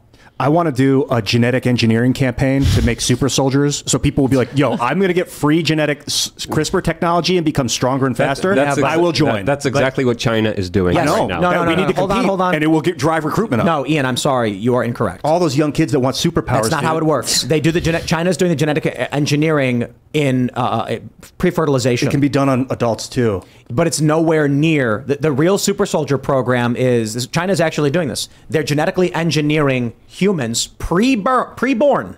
Because when you're already a human, your DNA has already built a lot of your body. They can change you in certain ways, give you hormones and do CRISPR stuff. But the real project to make a super soldier is as you're being fertilized, they're creating a human, they're doing these weird things. Genetic Yep. There's a book called The 100-Year Marathon. It's by Michael Pillsbury, and he documents exactly what the plan in China is. I mean, this just kind of feeds right into it. Basically, they have 100 years that they expect to take over as the superpower of the world. And they go about it in a lot of different ways. A lot of it is very covert. A lot of it is playing the victim. Oh, we need help. Oh, we are not as powerful as the United States. When in fact, apparently, they're doing this crazy genetic stuff and making super soldiers already. Yeah. Wow. Let's be honest. America doesn't always have the best history when it comes to experimenting on U.S. soldiers as well, and using them in horrible experiments that usually end them up dead or, real quick, though, worse. Just a shout out to remember when Joe Biden was referring to the Tuskegee experiments and called them the Tuskegee Airmen. Yes. Oh man. But continue. We could also do like a cyber tech super soldiers where you're like, do you want to get like jump suits and like things that can let you lift like 1,000 pounds, and kids will be like, hell yeah, dude. Yes, but if you go to right now, we're seeing that seniors in high school males are skewing heavily conservative. You go to an 18-year-old male and say, how would you like to have a super suit like Iron Man? And they're like, that'd be really cool. All you got to do is join the military. And they're going to be like, that woke garbage? No, not interested. We would need to create videos that would propagize it. Like, propagandize. Yeah, or I'll just shorten it to propagize because I'm the man. Where it shows it in badassery all around, like dudes lifting stuff and throwing boulders and stuff. And then what's going to happen is 7-year-olds will be like, wow. But these young males are going to be like, that's so cool, and they're going to go to their friends and be like, dude, you see that military video about those super suits? And they're going to be like, why would you want to join the military? And then they're going to insert insult about wokeness, whatever joke you want to make. And they're like, I didn't want to join. I was just saying, I saw the commercial. That social pressure is going to be massive. My point is simply this. Sure, you may convince young people with super cool videos or whatever, but a lot of these young men, they're going to be like, why would you do that? They're like, what are you, a loser? It is to protect the country, it is really. It's not. But it's not. In case of invasion. It's not. After Iraq and Afghanistan, after the botched pullout, after Syria, I don't think any sane person is thinking this. Libya. Not to mention, Libya was a disaster. And so you have young people who are going to go to their parents, Dad, I'm thinking about joining the military. Why? So you can go occupy some country for 20 years that does nothing for the American people? That's what my dad said to me after Vietnam. He was served in the Navy in Vietnam. He's like, if there's anything in your body that you want to do, anything that you want to do creatively, do not join the military because it will destroy that part of you. Don't do it if you don't want to. Well, you look at what they did with Agent Orange in Vietnam. Also, very horrendous, horrible effects on the U.S. soldiers there. They also had things like the gay bomb. So what you think that they're doing in China, I think it's fair to say that the American military probably has already experimented on and done here inside of the United States. As, of course, Echo Health Alliance, Dr. Fauci have been playing around with genetics and altering viruses and sicknesses ever since 2001 after the Patriot Act was passed by the Republicans that allowed them to do this without even being punished or facing any repercussions for. And now I got this. Keep it going. Hold on. It's spilling. Luke, spill it. Okay, now's you my went like chance. this and then he spilled it. Okay, Luke, you're making really great points, but instead of talking about EcoHealth Alliance, can we point out the men who stared at goats? Do you guys know that one? A little bit. When the U.S. government was experimenting with psychic powers, don't you want to join the military's psychic powers division? Oh my God. Because at this point, that, it's not covert anymore. We know that they're developing psychic technology. Like, we know that those things are real. So propaganda, like, make that your military recruiting There's strategy. also MK Ultra. There's also mind control. There's also a whole bunch of stuff and a lot of really inhuman psychological and physical experiments that have been doing on a lot of human beings that are unsuspecting of a lot of these experiments that they're participating in that they have been tested on without even their knowledge. There's an article here that's pretty interesting by the South China Morning Post that's reporting how a team of Chinese scientists are behind splicing animal genes into human genes in order to lead to super soldiers who could survive nuclear fallout and be resistant to radiation. So this is something that's already happening in China, and it's probably financed by the United States. Here's the article that Luke just mentioned. Chinese team behind extreme animal gene experiment says it may lead to super soldiers who survive nuclear fallout. Modified human embryonic stem cells showed supernatural resistance against radiation, according to a paper by Academy of Military Sciences team in Beijing. Shanghai-based scientist says study may open can of worms, particularly when funding is involved. And they show a water bear there for some reason, a tardigrade. Now, the funny thing, this was Fallout video games. This is a component of the story that the writers created for that video game. Fallout is a story where there's a nuclear war, wipes everybody out, tons of people move into vaults, and there's something called the forced evolutionary virus that attempts to make humans more resistant to radioactive fallout, so they give people the virus to alter their genes. Instead, they get sterilized and their brain capacity diminishes. I don't know about whatever this is all about, but it is funny to me when you see works of fiction in some fashion be replicated by scientists. And I think it's because people who are writing fiction are imagining what the future could be like with the technology we're developing. And these stories I'll give persist. you some fictitious future. A bunch of these guys with radiation resistance get a hold of the nuclear weapons and light the world up so that they're the ones that are left. Now you're talking about Wrath of Khan. They actually embedded tardigrade DNA into human embryonic stem cells to gain radiation resistance. This is amazing. Yes. Is that what it was, tardigrades? Yeah. Yes. I thought it was embryonic stem cells. They put it into embryonic stem cells, the tardigrade genes. And then they give it to soldiers. So and now you're talking about Wrath of Khan, where in Star Trek, humans genetically engineered themselves to become better, and then the genetically engineered people said, we're superior to them. And so then the humans were like, we got to get rid of these super soldiers. They're really bad. Send them into outer space, froze them, basically. I think I may be getting the story wrong, but that's generally the idea. Yeah. Military.com has another very interesting article that's titled, The Future U.S. Military Super Soldier May Be Closer Than We Think. So these projects, again, I was just speculating that they probably are in existence, and they are. So what year? What is this? What's the date on this one? We have it right here. I don't see a date, though. Military.com's great. Yeah, there's no date on this. Though it may not look like the process that Steve Rogers went through, it may be coming within the next 30 years. That's it. And then there's a famous saying, whatever you think the U.S. military has, it's usually 30 years behind for what it already has right now. Dudes are going to be able to breathe underwater, not have to breathe. They'll be able to see super far at night. But why do this when we already have the robot dogs with guns and those Boston Dynamics robot people? Because robots can't secure street corners, and they can get shut down by EMPs. Robots can, perhaps, I wonder if they can do a Faraday shield over some of these robots. That probably would, I mean, I don't, they would be pre-programmed AI. I don't know how you control them. If their signals are shut down. But yes, they can occupy street corners. Yeah, maybe a street corner, but they can't occupy aerial governments and drones things. can't. But robots can occupy street corners. You guys have a very bright outlook for what's coming. First of all, you're giving a lot of credit. There's a movie that I'm thinking of, Idiocracy. Has anyone ever seen that? Yeah. Where You the mean the military documentary? Half of it. does an experiment where this like average Joe gets frozen for like 1,000 years or something. And when he wakes up, society has degraded in such a fashion that he is the smartest person on the planet. Society is in shambles. They don't know how to farm. They're running out of food. They have no water. It's a disaster. And their president was a WWE wrestler. Yes, exactly. And Donald Trump is in the WWE Hall of Fame. So there, my And whole point they're wearing Crocs before Crocs became popular. Is that true? Yes. Oh my Really? God. Yes. Yes. Wow. You look at that movie and they were wearing Crocs. I'm before Crocs terrified popped we're off. headed down a path more likely. It's not that we're headed. No. We're here. Ballet. It's It's happening welcome. now. Yes. But look, Plastics in the water supply, the weird pharmaceuticals Yeah. that Forever 14, chemicals. 12-year-olds are getting put on. the seed Adderall. oils, the man boobs. But I gotta hammer this point that Democrats sterilize their kids, abort their kids.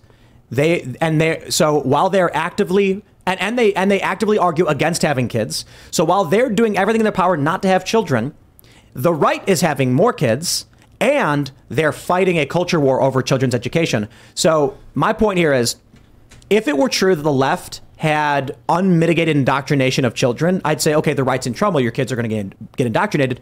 But if there's a cultural battle over what's happening in these schools, and you combine the fact that Democrats are actively trying not to have kids, give it 20, 30 years, the country is back on track. And I hope so. Regarding poisoning of like fat, you call them forever chemicals. PFAs. PFAs, perfluoroalkyl stuff. They figured out how to get them out of the soil. You hit it with lasers. You convert the soil into graphene. It removes the PFCs, the perfluoroalkyls, out of the graphene. Then you put the graphene back into the soil. It fertilizes the soil, and you've removed the forever chemical. This graphene is a big deal. Yeah, it's 21st century steel. It's a big deal. It's Ian's It'll be deal. the building It's a big deal. the material that I'm lets getting us that. lightweight build in space and on Earth. We can make clothing out of it. I'm not wearing any right now. I wear. Do you have some graphene clothing? Yeah, shirts. They're Wow. They're really cool in the heat and they keep you warm in the. I'm sure they do. It's pure carbon. Best of both It's worlds. just carbon. If we could come back to the point, I think a lot of this genetic manipulation is essentially governments playing with godlike power and authority, especially when it comes to creating super soldier babies, which obviously has been happening for a very long time. Obviously, the Chinese government is doing it, but technology is really advancing at such a fast pace that it's going to outpace our ability to control it. And I think we have already reached a point where maybe even artificial intelligence could already be in charge, and we might not even know about Terminator. it. Exactly, but Yeah. but it's not even a Terminator-like society. It would be a lot slower and a lot more of human beings acquiescing to it slowly and surely. That would be a lot more beneficial for the system to kind of implement their total control on everyone. And you got to kind of ask yourself, what are they going to be using radiation-resistant super soldiers for? Mm-hmm. That's a question that I think we should be asking ourselves after looking at to these go into the articles. fallout after the bomb drops, worst case scenario. But to go what you're saying, have you guys noticed, this is anecdotally, that your map programs are malfunctioning in the last couple of weeks? Have any of you guys had your like Google Maps Who's or your saying Waze? I've just noticed twice in the last 2 weeks from two different drivers them telling you to go right and then make a circle and then go back and then forward. And it's like, this could be AI. What are you doing? This could be a hack. This could be this is the long war. This is the way Well, first of all, you want all to this- confuse people. Is anyone else reporting that these things are happening? I'm just wondering anecdotally if you guys have experienced it, because it's I happened to me 2 times I recent, haven't. and it clicked like this is what the Chinese would do to fight along, where you confuse and disorient the population. And if AI is tracking, do they turn right when we tell them to turn right when they know it's not? Then they'll know, like, okay, so it's easy to manipulate this one. Well, of course it is. You're right. Yeah. This is, I'm not saying it's happening now, but the strategy you're saying is correct. What they would do is, our enemies, whether it be China or Russia or whoever, would not disable GPS. They would not disable communications. GPS would be off by a degree. They would do things like that.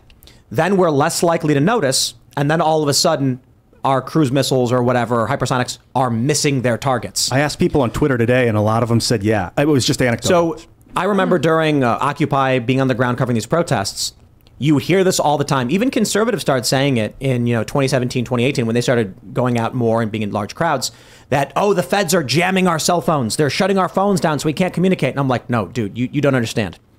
They're spying on you. They want your phones to work. In fact, they deploy mobile cell units to high trafficked areas and protests to make sure your phones don't go down because they're spying on you. Your phone went down because there's too many people here and the cell towers can't handle it. People don't understand. They think our enemies would disable GPS. No, that's ridiculous. They would spy on our GPS to track everything we do. They want us using these things. Yeah, data is the new oil, and data harvesting and getting information on people, also getting their DNA is something that the Chinese government has been doing in a very aggressive way. The FBI a couple years ago sent out a memo during COVID saying, hey, if you're taking a COVID test, just make sure you're disposing of the swab, since there's been Chinese government and Chinese government connected corporations taking those swabs and then data harvesting DNA from the American people in order to, of course, not just game the big pharma system, but more importantly, also just get the genetic information of the American people, which could potentially be used for genetic bioweapons, as we know are also in progress and in the works by the U.S. Pentagon. Just because I already know there's people who are going to say, Luke's a conspiracy theorist. Here's the article from NPR. China wants your data and may already have it. Well, what data are you referring to? Your DNA. That's right. As COVID's cases began to rise a year ago, Chinese company contacted several U.S. states and offered to set up testing labs. As a byproduct, the Chinese firm Beijing Genomics Institute would likely gain access to the DNA of those tested. You know, when I tell people that China's stealing your DNA, they go, okay, you're insane. So I don't say it that way. I say, do you see that NPR article, something about a Chinese company taking COVID tests to get the DNA out of it? And that still sounds insane. But don't worry. I just show them the article and say, I don't know, man.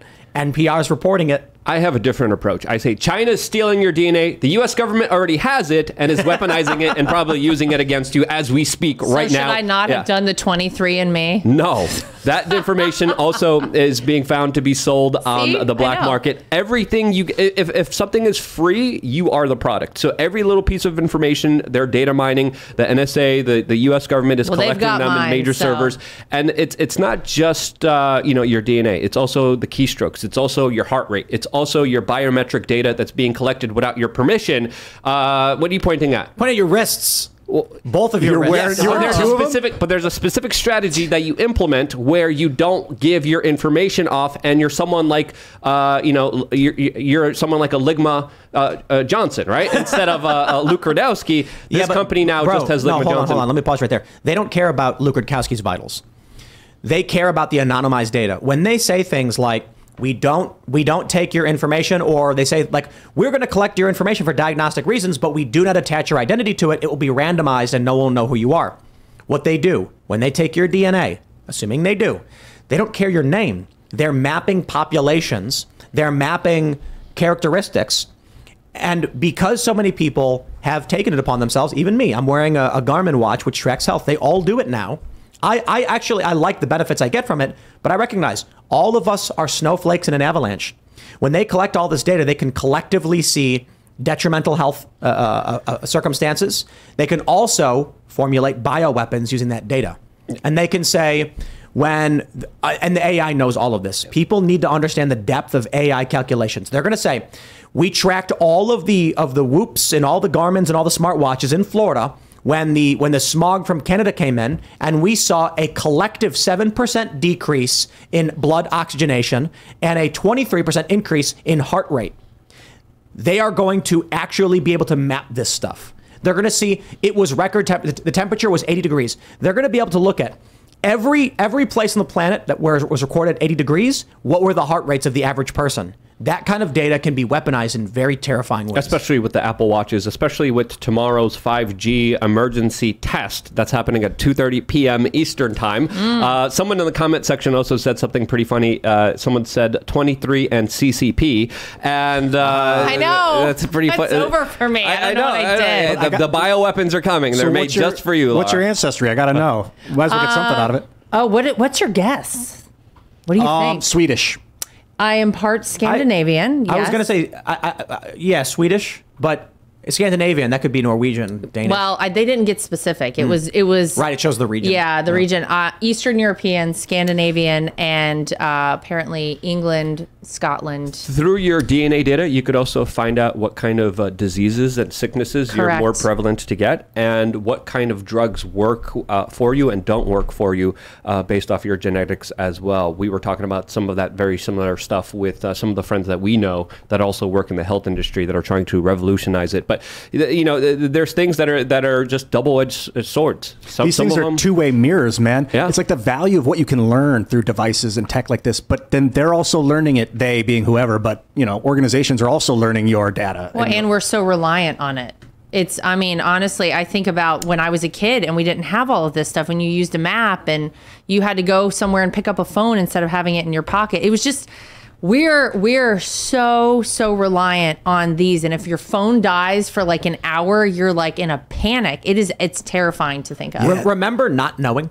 Yes. Kids today don't. They don't. Yeah, that's crazy. They never will. It took so long to go to the bank. You'd ask your friend who is that rapper who sang Gangster's Paradise? Like, don't know. Do you know how long it took me to figure out songs when I would recite them for people and be like, now we have to tape them off the radio? Yeah. I'd be like waiting to now you can pull up the Google app and you can sing to it, and it will tell you the song. Of course, yeah. So even if the lyrics are wrong. I would wait weeks Or you could just hold your cell phone up and find out exactly what song it is. No, but I'm saying if you get a song stuck in your head and you're like, what is that song? Yep. You can just go do, and then it'll pop up and tell you what it is. So people are correcting me in the chat. It's not 2:30 p.m., it's 2:20 p.m. And there's a very interesting article from The Verge that's talking about how 23andMe already sold your rights to a drug development company that's working on a genetic database in order to, of course, provide you drugs in the future. I don't take a lot lot of drugs. So what's big pharma drugs? What's this test that you're talking about? This 5G test tomorrow? So they're doing an emergency alert test with FEMA with all cell phones and communication devices using, I believe, 5G.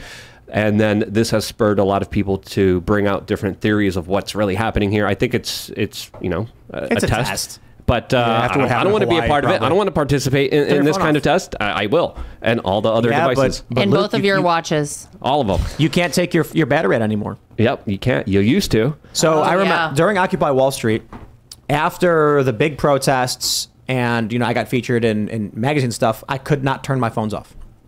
So I had an iPhone and an Android. I used the Android as my actual phone, and the iPhone had a better camera and streamed higher quality. iPhone's battery could not be removed. Android could. Both phones could not be turned off. If I turned them off, they would instantly turn back on. So I took the battery out of the Android, but the iPhone would instantly turn back on no matter what I did. I held on the Android 5 for so long because you could still take the battery out. I just waited till the 9, and I couldn't take it anymore. It was so slow. It became obsolete. I'm reliant on the thing. You're talking about reliance on this tech. I don't know if this is real, but this guy... His name is Martin Peltier. He's a Canadian dude. M. Peltier, CIO on Twitter. He's got these pictures of screenshots of his Instagram, and it says people in Canada can't see this content. In response to Canadian government legislation, news content can't be viewed in Canada. I can't tell if it's real. It's Breitbart, CNN. Yeah, that's real. So people are becoming reliant on this tech, and then a government goes and cuts your artery to it, and how do you survive if they do that to you? The UK's next. This is just Instagram, but if it's your bank, if it's your talking about direction apps, there was that article saying they want to ban Rumble in the UK over Russell Brand. Your phone, if you just all of a sudden don't have technology, don't have communication technology, it's a human rights violation. There's already stores where you walk in and they say credit only, card only, no cash, and we're talking about Neuralink and the metaverse and stuff like that, and there's all these conservatives I'll never do it, I won't do it, and I'm like, yeah, you will. I mean, no, maybe you won't, but I'm saying society will. Why? Because you're going to walk in a Taco Bell, and you're going to go up to the kiosk. There's no human beings, and you're going to be like, cheesy gordita crunch, cheesy gordita crunch, cheesy gordita crunch, extra sauce, and pay. And then it's going to say Neural Pay. And you're going to be like, where do I put my card? Where do I tap my card? And it's going to be like, we no longer accept cards. Neural Pay only. And you're going to be like, It'll be like focus third eye here, and it'll show like the red glow, and you'll be like, what they're implementing, they already tested and are using currently in China right now, especially with their social credit score, where people have their face scanned, and if they have the wrong political thoughts and ideas, they can't buy groceries. They can't travel on high-speed train. They can't get high-speed internet. They can't, of course, get their kids into the proper schools, and that, of course, keeps society in line and obeying governments and not questioning them, as of course many journalists, many activists have been hit with a poor social credit score. And in America, we already have a very similar system that's not really talked about. It's a corporate social credit score, as of course a lot of your data is being harvested, a lot of your data is being sold, and your thoughts and expressions are also being judged very heavily, and you just don't know about it yet, and it hasn't been fully implemented. But the databases, the systems in order to fully roll this out are there. And I think they're just going to slowly and surely get us used to these ideas and then implement it all for our safety and our well-being. And in reality, it's something that is draconian, technocratic, and meant to destroy human civilization. Jeez. Yeah, I'm tired of I'm doing this for your own good. Like, that's when someone says that to you in a movie, or that you know that the character's lying if they say that to someone in a movie. So like that people are trying to do this, like, you want to cut down my access to carbon for my own good? Have you guys seen the new Disney movie? Which one is what this? it was, like Wish or something. I forgot what it's called, where it's the king has magic powers and can grant wishes, but he only grants certain wishes that he thinks will help the country. And then this young girl discovers like the ability, like she gets the ability to grant wishes, and then she's like, "We've got to grant everyone's wish," and the king's like, "Someone's coming for my power," and it's just like it's so obviously an attack on capitalist meritocracy. You can't just grant everyone's wishes, but the communists are like, yes, we can. Yeah, they really can. Wow. They play on your desire to free the slaves. That's what that sounds like, is a movie about freeing the slaves. Give everyone the road to perdition. But is that the right word, perdition? But in reality, giving everyone ultimate control is not, like, we're slaves to reality. We can't, if we all had fusion packs, one of those monkeys is going to drop it on the ground and blow everything up. So we got to be, maybe not fission packs, if we all had fission packs. So you got to limit people. This is a long conversation. All right, we're going to go to Super Chats. If you haven't already, smash that like button, subscribe to this channel, share the show if you really do like it, and head over to timcast.com, click join us, join our Discord server where you can hang out with like-minded people. They're working on music, they're working on games. There's an after show, there's a pre-show, there's an after show, and as a member, you'll get access to our members-only uncensored show, which will be up in about 28 minutes, but for now, we will read your Super Chats. We got Noah Sanders, .q, saying, first, Tim, will elite and VIP members have preferred seating at the live show in Miami? I'm working on that. Ideally, yes. I think for elite members, especially, yes. But again, I'm not organizing the event. Our company is, and there's like people who are in charge of it, and there's a lot of like paperwork and stuff. So let me sort that out, and we'll get back to guys on the Discord. All right. Fix Bayonets says GAETZ should nominate Mark Levin. Okay. All right, well, Donald Trump's in the running. Raymond G. Stanley Jr. says, Tim, Marjorie Taylor Greene's words were hold the line BS. Let's just stand here so they can beat us back. GAETZ, on the other hand, is forwarding the line. He made the aggressive bet to see if they got the balls, and he won. Seriously. Really, I think he's doing a great job, man. Let's see what we got. Big 7588 says, police already abuse the 5150 hold. Do not use it for drug addiction. Well, what's the alternative? Right? What are we supposed to do about the violent drug addicts in San Francisco and in all throughout California that we're seeing in New York? If someone is mentally unstable, what do we do? Just lock them up? It's a tough question. I don't have a great answer. But we have to do something. You can't just, look at the result right now. Take a look around. Does it seem like things are great? We used to have mental institutions. Yeah. Now we just have people, open air drug markets. Drug abuse. Philly has that, I forgot what they're calling it, where it's just like you see this open air drug market of people zombieing around. You've got Skid Row. You've got San Francisco now. It's everywhere. I think you have to get people off the streets if they're on drugs and incapable of taking care of themselves. I don't know what the answer is. Probably But that not. was the argument I was making earlier. That's why he's saying no to 5150s. I assume that they tried the jail thing before, and it was just too inhumane, so they were like, we need better conditioned jails, institutions. And then they were like, well, that's not even humane. Yeah. But then Vivek's big on this. He's saying we need to reopen institutions, but we need to make them actually good and clean and like give them access to technology like webcams so they can talk to their families and stuff while they're there. All right, here's one for Lara. T-Rex Pet Shop asks, why did Donald Trump defend McCarthy and the establishment? That's one thing we criticize him for. Why doesn't he listen to us? Also, he's asking, do you have pets? We are an anti-woke alternative to Woke, Chewy, PetSmart, and Petco from T-Rex Pet Shop. Oh, well, I love that. I have 3 dogs. I have a beagle, a hound mix, and a miniature Yorkie. So, yeah, we'll check that out. Thank you. Why did he defend McCarthy? Well, I think if you look back, McCarthy has been actually an ally of my father-in-law's while he was in the White House. I don't know today what he has said about it. It sounds like he actually said that he thought what happened was rather positive and gave kudos to Matt Gaetz. So I don't know. I would have to check with him on exactly where he stands on that right now. Yeah, I think he said something. I'm not sure. I didn't see the video, but someone said that recently Trump said, I've got nothing bad to say about him. He's always been nice to me, or something to that effect. And it's like, oh, whatever. Yeah, it's always got to divide criticizing the man himself, and he seems like a pretty cool guy, with his actions in the role. He also truthed today that the Republicans shouldn't be fighting each other, but they should be fighting the radical left. Well, we got this one from Load 200 saying Matt Gaetz doesn't have the balls to run for Speaker of the House. Matt Gaetz just gave Democratic Party a win. Thanks no for nothing Gaetz. I think Matt thanks for nothing Gaetz. I think Gaetz did the right thing. But there are a lot of people that share that sentiment. That was the no votes. So Kevin McCarthy is doing deals with Democrats in defiance of what the Republican Party actually was negotiating on.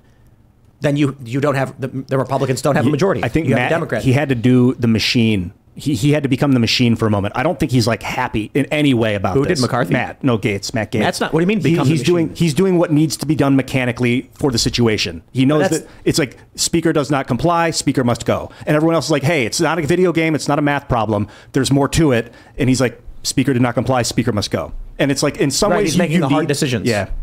Yep. And there's value to that. There's value to people that are able to do that, to set aside their desires and to make those hard decisions. Rivian Creek says Tulsi for Speaker. She's an independent now. Yeah, maybe. I think considering nobody wants it, a Democrat's not going to get it. Republicans might have to find an outside speaker. Like, I know the Donald Trump thing is funny, but he's running for president, so I don't think he would do it. They might need to find someone, former member of Congress, who would. It's not a bad idea. I like Dr. No better, Ron Paul. I think he would be the perfect candidate for this. Just bring Ron back. He always voted no on everything. All right. Brap Zach says, Tim, I'm a vet and would lose $2,000 a month. It would be tough, but worth it. Let's go, Matt Gaetz. Wow. That's right on, man. I hear you. I know not everybody in a similar position could agree with that. You know, people who need those benefits. That's why it's tough. Yeah, like what percentage of your net income or net wealth is $2,000? Because sometimes if it's only a drop in the bucket for you, it's understandable. If it's 95% of your income, then that could be a different story. But I'm with you, man. All right, we'll grab some more super chats. What do we got? Saddle effing Tramp says McCarthy is facing the consequences of his actions as Speaker. He thought once he was in, business as usual. Matt Gaetz held him accountable for once. I appreciate it, man. And then Mr. Buzzkill says, I nominate Ron Paul as sacrifice. There you go. As tribute. Yeah. What do we got?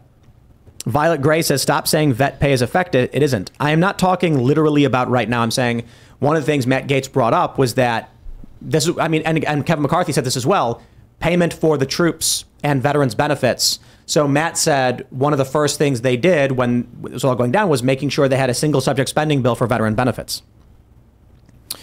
Terrence Mack says Vivek Ramaswamy for House Speaker.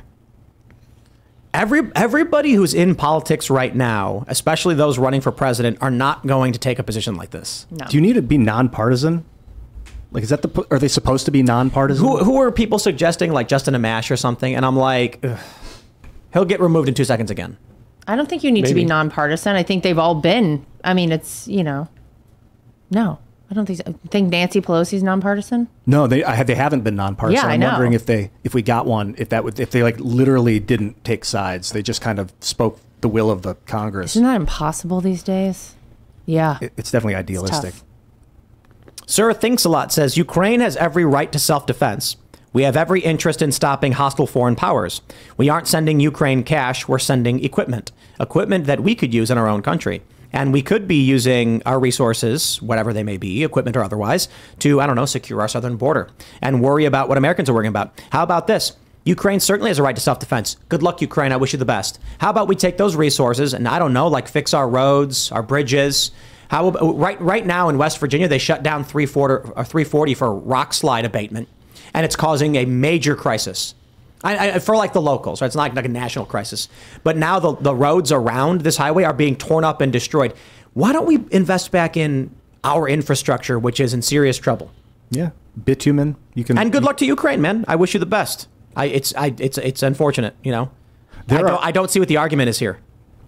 There are a lot. This is a little tangential. A lot of good technologies to make better roads, but I think the planned obsolescence is profitable for the machine that builds them, so they just keep using asphalt. I can't tell, but you could like put graphene. I mean, all right. Here we go. Yeah. Let's wait for the after show. It's getting hot.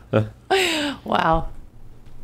Scott Bracconier says, but Tim still won't speak about defending Israel. They get $880 billion a year. Let's have a real chat, Tim. I am particularly annoyed by the people who are obsessed with Israel for some reason, which is one of the issues, but we'll talk about that all the time. We've done full segments talking about the various spending that the U.S. has given overseas, and we've talked about wasteful spending in the Middle East. And Vivek Ramaswamy was roasted for talking about how he wanted to get Israel to the point where they could defend themselves. What's the point? My issue often with people who talk about Israel is like they do these non sequiturs to force you to talk about Israel, and it's so annoying. They'll like, I'll keep it vague, but in the past there'd be people like in a chat room and they'd say something like, "Hey, did you guys try this new pizza restaurant that opened in Brooklyn?" And this is actually, I'm talking about, I'm being vague, but this is directly related to the work that I'm doing. And then someone would be like, "Yeah, it was really good. You know, I've had pizza all over the world. Really? Where at? Israel? You know, the thing about Israel is," and then I'm just like, you know what, dude? There are people who are so desperate and obsessed with just Israel, and I'm like, I get it, man. But the bigger issue I'm talking about is all foreign policy and all foreign spending. I'm not focused on one country. We're talking about Ukraine because Ukraine is the thing they're voting on and funding right now. But yes, I agree. I think we should reassess a lot of this. That being said, when Donald Trump was in office, we had the Abraham Accords, historic peace agreements. You actually had commerce from the Saudi Arabia, the Emirates, into Israel? Yeah. Amazing. Wow. I know. Thanks, Donald Trump. Yeah, seriously. So why don't we... That seems like a solution to the problems. If no one's fighting, then maybe we don't need to waste money anymore. And then all these leftists were like, yeah, Trump just bribed them. I'm like, well, look at this. Offer money and say the economic incentives for you to stop fighting are tremendous. If you guys are not in conflict, you're going to be super rich. And then fighting stops, I'll take it. Yeah, no new wars under Donald Trump, yeah. I'll say that. For me, just stop all foreign funding. Like, why are we giving other people money? We have a lot of problems at home. Give it back to the American people. It's to ensure that they spend it, so they keep using the petrodollar. Yep. That's why they gave the gender studies money in Pakistan. At least that's one reason. It's a big reason. They give our money out so that people are like, I got money, I can use it, and then they spend it. It's to build confidence in the petrodollar, to challenge BRICS and all that stuff. Like, what a stupid idea. Dilute the savings of the American people. And the argument is, yeah, but then our economy, which produces nothing, is propped up based on the fact that other people use our money. And it's just like, how about we bring manufacturing back and we do some work? Secure our borders, bring back jobs. I'm sure people would rather, in West Virginia, make cars instead of sitting around gambling and doing opioids. Dude, we're going to build a space elevator on the moon. You're saying out of graphite? Yeah, graphene. Sorry. Graphene's when it becomes a hexagonal lattice. It looks like a honeycomb. Yeah, it's awesome. I'll show you a picture of it later. Or maybe we can pull one up. I don't think Tim will. Mega Glaive says politicians who vote for bills they don't have time to read should be impeached for violating their oath to office. They have a duty to verify that the bill is constitutional, and they cannot do this if they don't know what is in it. What is in it? I completely agree. But that's not the world that we live in right now. Matt Gaetz was talking about that today, saying we need to read the bills. We need to understand what we're passing. They don't. They just literally put their stamp on approval. Well, when Marjorie Taylor Greene was on the show, she talks about how there's like 8 Republicans and 8 Democrats, and some guy she comes into Congress and she sees like 8 Democrats, 8 Republicans, and some guy in the speaker's position. She doesn't know who it is, and he's just like, here's a bill. Yeah, okay, it's passed. Here's another like, bill. No, then it's not. Let's have it for the yays, and they're like, yeah, nays, yeah, and then they just do it by sound. And they just go, sure, it's passed. Do they? Yeah. No, they have a voting system. No. Marjorie said the majority of bills, it is only 8 of each from the party. No one's there. They're all on fundraising phone calls. Wow. And someone who is not the speaker is reading off the bills, and they just go, whatever. And then what she started doing with the Freedom Caucus was as soon as they would go, here's a bill, floor vote, and then have to call every member of Congress back in to actually vote on it. Yeah, and she was describing describing how everyone was really mad at her because they had to actually go on the House floor and that's actually why vote. that's why they removed her committee positions and assignments, because they're like, we don't want to do work. Wow. Yep. Nice. I'd like to Congress see is it busted. a felony, that they should under oath testify that they read the bills before you even have a right to vote on it, and then a felony if they violate So that how oath. do we change it though? You know, like what's the plan? We could do a I convention of states, but that can become dangerous because other people could do it and change the Constitution without Congress's authority. Well, Otherwise, we could try and get them to do it to themselves. A convention of states will still require voting on proposed amendments. And the risk is the states may agree to amend the Constitution, but you don't know how the states will actually vote to amend the Constitution. It could, because that's where things get more specific. There's fears that they could take away the right to keep and bear arms or something like that. I'm not concerned about that. If Republican states have the majority and call a convention of states, which they're relatively close and might happen, I'm confident that the amendments would probably be okay. They can add to the Second Amendment, or how about, what are we on, 27? Was it be the 28th? I don't know. We can add an amendment being like, just to reiterate, when we said you have a right to keep and bear arms, we mean all, at any point, any accessory, any amount of ammunition. The Founding Fathers had private warships, so we're good. They can do something like that. Or, I mean, honestly, how would y'all feel if they amended the Constitution to say the right to keep and bear arms is universal, except in the instance of biological and nuclear weapons? That's fair. Let's not have those. I want my nuclear weapons. That's an interesting question, because private companies are the ones that make them. Exactly. And so when, I've had this argument about people have a right. I said people have a right to keep and bear biological and nuclear weapons. And I got all these progressives screaming and like, Tim's nuts. He's insane. And I'm like, who do you think makes them? Do you think that like a government agency makes these weapons? They don't. It is the military industrial complex, like, Lockheed Martin and Raytheon. These companies are making nuclear weapons for the government, which means they're privately owned. That's always how it's been. Yep, and selling the technology to other countries as well. Yeah, you gotta love it, don't you? Dick Dickerson says malice for speaker. Yes, obviously, but come on. I don't think he would take it, and no one's going to nominate him. Although that would be absolutely fantastic. I think the longer we go without a speaker, the more chance of a radical populist to get put in from outside the system, like Oprah or whoever, but someone famous that'll just be like Brad Pitt. He walks in and everyone's like, if it gets to a point where people become desperate to get a House Speaker. The Life of Di says gag orders are anti-First Amendment. People are allowed to say whatever they want. Don't like it, change the Constitution. That is interesting. I've been involved in lawsuits before. I assume you probably have, most people to a certain degree, depending on the business you're in. But gag orders are fairly common, and I'm not super opposed to it. The challenge I find is that when, depending on the court you're in, you may end up with a judge being like, okay, both parties, there's a gag order, you can't disparage each other. One party will do it, and the judge will do nothing about it. So often what we see is, hey, don't you do this thing. Your opposition does it, and then you're like, hey, they're doing it, and they're like, yes, it's whatever, who cares? And I'm like, so should I do it? No, don't you dare. And I'm like, so break the rules or what? That's the problem I have with it. The judge has cameras in the courtroom. The judge is like, I'm going to do whatever I want. He's going to laugh and smile for the camera and say, Trump better not talk about it. He better not criticize my staff for their political biases. Somebody, it might have been Mark Twain quote, said that it's better to to do the, I don't want to get this quote wrong, but it's better to like apologize for breaking the rule than to ask if you can break the rule. It's better to apologize. Ask for forgiveness than permission. Yes. Yeah, I despise that. Me too. I don't like that sociological pattern, what that could create. I don't like that. No, I definitely do not agree with that. I understand the advantages to doing something and then being like whoopsie daisy after the fact. But when you're running a company and you have a lot of people who have that ethos of I'll just do it and ask for forgiveness later, that doesn't work very well. Nope. No. Hey, there's like a reason why we said not to do this thing. You went and did it, and now the house is on fire. It's like, so, you could not forgive them. You could choose not to forgive them. I mean, I think part of the problem these days, these kids, honestly, the upcoming generations I'm really terrified about.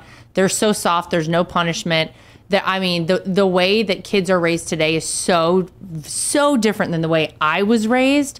I mean, I'm really wondering if anyone will have any work ethic at all. They'll have any sort of direction as to what they want to do in life. Everybody's just like a free-for-all of just coddling, and it's honestly scary. So I agree. Maybe you ask for forgiveness and you don't get it.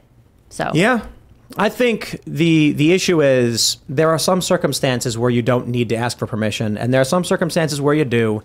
And if too many people have this idea that I'm not going to ask for permission to do a thing that could potentially negatively impact people, it's like, well, now you're creating serious risks for others.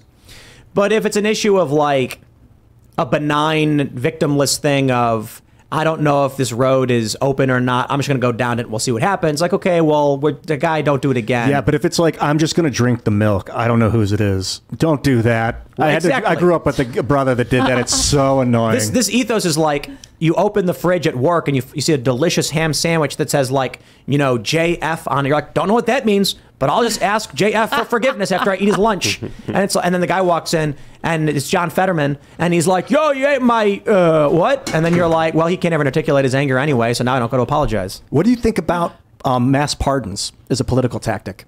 Oh, for everyone, Hillary, Joe, Hunter, Donald, everyone in prison for J6. We could even go deep. Something that would benefit both sides or all sides. Well, I think that my father-in-law has said that he probably would take care of the January 6th folks. He's going to do something to rectify the abuses that these people have suffered. It's really insane. But Ian's talking about pardoning Hunter Biden. Well, that's a tactic to consider for sure, because then you just level it all and you just say, enough with this. Can we just focus on actually what people care about, which is getting this country back in order? I can understand. That'd be nice. I can understand the point Ian's making. I'm not for it, but I can understand the idea being you go to them and say, stop fighting us. We are taking over. Trump will be president. We're not going to imprison you. And now the conflict is done. And the idea is right now they're leveling everything they have at Trump and Trump supporters in panic and desperation. Mm-hmm. And if Trump went and said, you guys leave right now, no more attacks on us. And when I'm president, we won't lock you up for the rest of your lives. You'll get to be rich and be comfortable, but we're done. We're in charge now. They might actually back down. I don't think they will is the issue. The problem too is, when you look at what is pretty obviously going on with the Bidens, it's really a national security issue at a certain point. How do you know that the decisions Joe Biden is making in the White House, and we know that is, we're being very kind by saying he's making decisions in the White House, he can barely string a sentence together, are based on what he thinks is best for the country and not what's best for the Biden pockets. You know what I mean? And so I think if what is being implied has happened with Joe and Hunter Biden, really selling this country out, that is a really awful place to find ourselves in the United States. And man, we never want to go back there. So we better take care of that problem. And I don't know if you want to just let that one sail off into the sunset unchecked. That doesn't feel right to me. Right. I think we are a nation of laws. Yeah. And for too long, there's been no accountability. And what they're doing, the more they do it, shows we need to weed out the corruption through a legal process.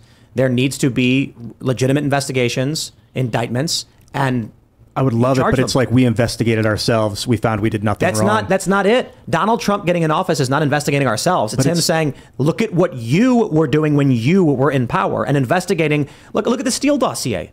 I was going to say, what about the FBI? What about the CIA? What about the DOJ itself? If we just kind of say, we're going to just call it even here, we got to get to the heart of this. This stuff is so corrupt. It is so rotten at the core. To know that the CIA and the FBI have now meddled in 2 presidential elections, we know that. We can't just kind of turn around and be like, let's call it even. I feel like I know. So my answer is no. I think of it as like a hostage negotiation kind of at this point, because I'm tired of seeing everybody. Yeah. It's just so exhausting. And it is, as $5 trillion has been printed, and it's still Joe Biden versus Donald Trump. I'm getting tired of that, you guys. We got to solve this if we're going to survive. We got Raybert G. Stanbert Jr. saying, I swear one day graphene will be a common material used all around the world, and Ian will be the old man screaming, you all called me crazy, waving his fist at the young people on their graphene hoverboards. Ian, how much did you pay him to write that?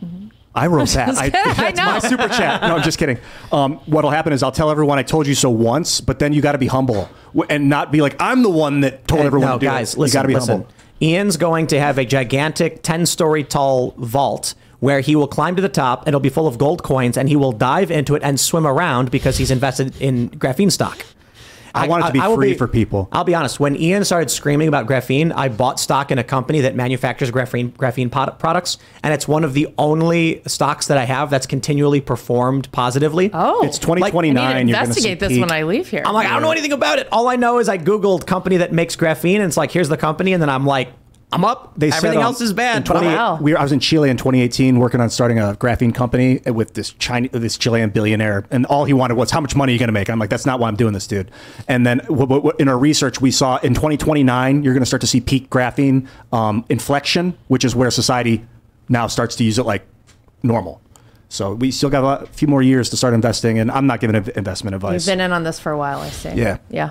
All right, Brian B says, I can't believe I agree with Ian. We currently have reps representing all three rural, suburbs, and city in their district. A republic can't protect the minority when rep survival depends on ignoring the minority for the majority. Yeah, well, I don't know if more members of Congress makes it easier. Probably makes it more difficult. Yeah. But I don't know what you do. I mean, it's honestly. It makes it slower. I don't know if that's worse. We got a big super chat from Seth Weathers. He says, the world may be on fire, but you can still get conservative dad's revenge. The Trump mugshot limited edition beer can. See you in Miami. Shout out to Seth Weathers. Did you hear about that? He sold, what is he about to hit, like $2 million? He launched a beer company called Conservative Dad's Ultra Right Beer because of Bud Light. Wow. And then they launched a limited edition Trump mugshot can, and he sold like $500,000 in half a day. Wow. Yeah. Love that. Yep. That's the beauty of America right there. Yeah, we made a graphic of Trump's mugshot, but like the Obama Hope poster. And then we just told everybody they could have it. It's like, we just made the art, we put it's free, it's not ours, we don't own it, it's just a mugshot. And then people are making mugs or making stickers and posters, and it'll be really great. You know, I remember when I was younger, when Obama was running, they had all those Hope posters everywhere. It would just be so amazing to see in 2024 revenge everywhere, just Trump's mugshot in that art. Revenge. It's how a lot of Americans feel, man. Thinker for Life says, YouTube just jumped on us. They always do that. All right, here we go. Inserting Trump as speaker equals a triple benefit.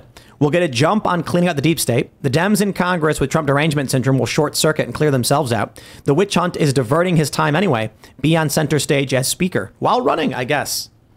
I don't know. I think it'd be hilarious if he took it. It might be worth just seeing the reaction. I would kind of, just to get, you know what I mean? Could you imagine, like, of all people, I just remember like Rachel Maddow after my father-in-law had won and he was officially president-elect, and she, the next time she was on TV, she was like, this is not a nightmare. You are waking up. This is not a nightmare. Imagine if he became Speaker of the House. God, it would kind of be worth it. Do you remember when Mueller came out and said that the conclusion was Donald Trump did not collude with Russia, and she was on the verge of crying? Yes. These people are nuts. I'm sitting there and I'm like, oh, wow, look at that. Trump was innocent. Hey, you know, the country moves forward. And they're like on the verge of tears, like, no, they wanted it to be true. Mm-hmm. That's insane, man. And then they dug so deep they found themselves. Yeah, there are a lot of people who have attached themselves to a political movement, and then when that movement starts faltering, they're panicked like, I've dedicated too much to this, I can't turn around now. Yeah, but it should be like the scientific method where you want your experiment to fail. You want to poke every possible hole in the thing until it fails, and then you scrap it and start a new process. Same with your political party. That's what it should be. Arthur Charles says, Lara, were you prepared to be on Nerdcast IRL?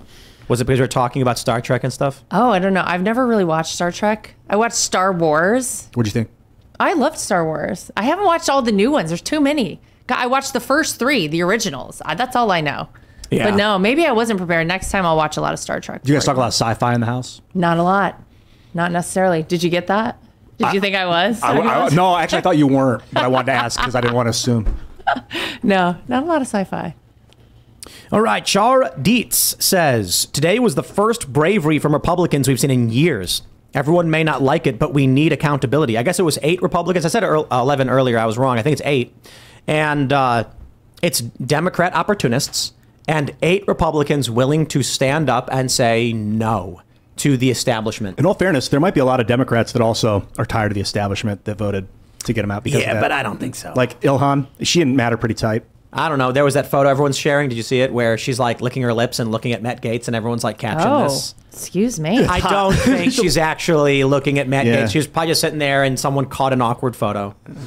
All right, everybody. If you haven't, he's not her brother. Okay. Okay. If you haven't already, please, would you kindly smash that like button, subscribe to this channel, share the show with your friends if you do like it, and head over to timcast.com, click join us, become a member, because the members only uncensored show will be up in just a few minutes, and we will take your questions. You can follow the show at TimCastIRL. You can follow me personally at Timcast. Lara, do you want to shout anything out? Oh, sure. You can follow me at Lara Lee Trump on all of them. X, if we're calling it that, Twitter, Instagram, and Truth.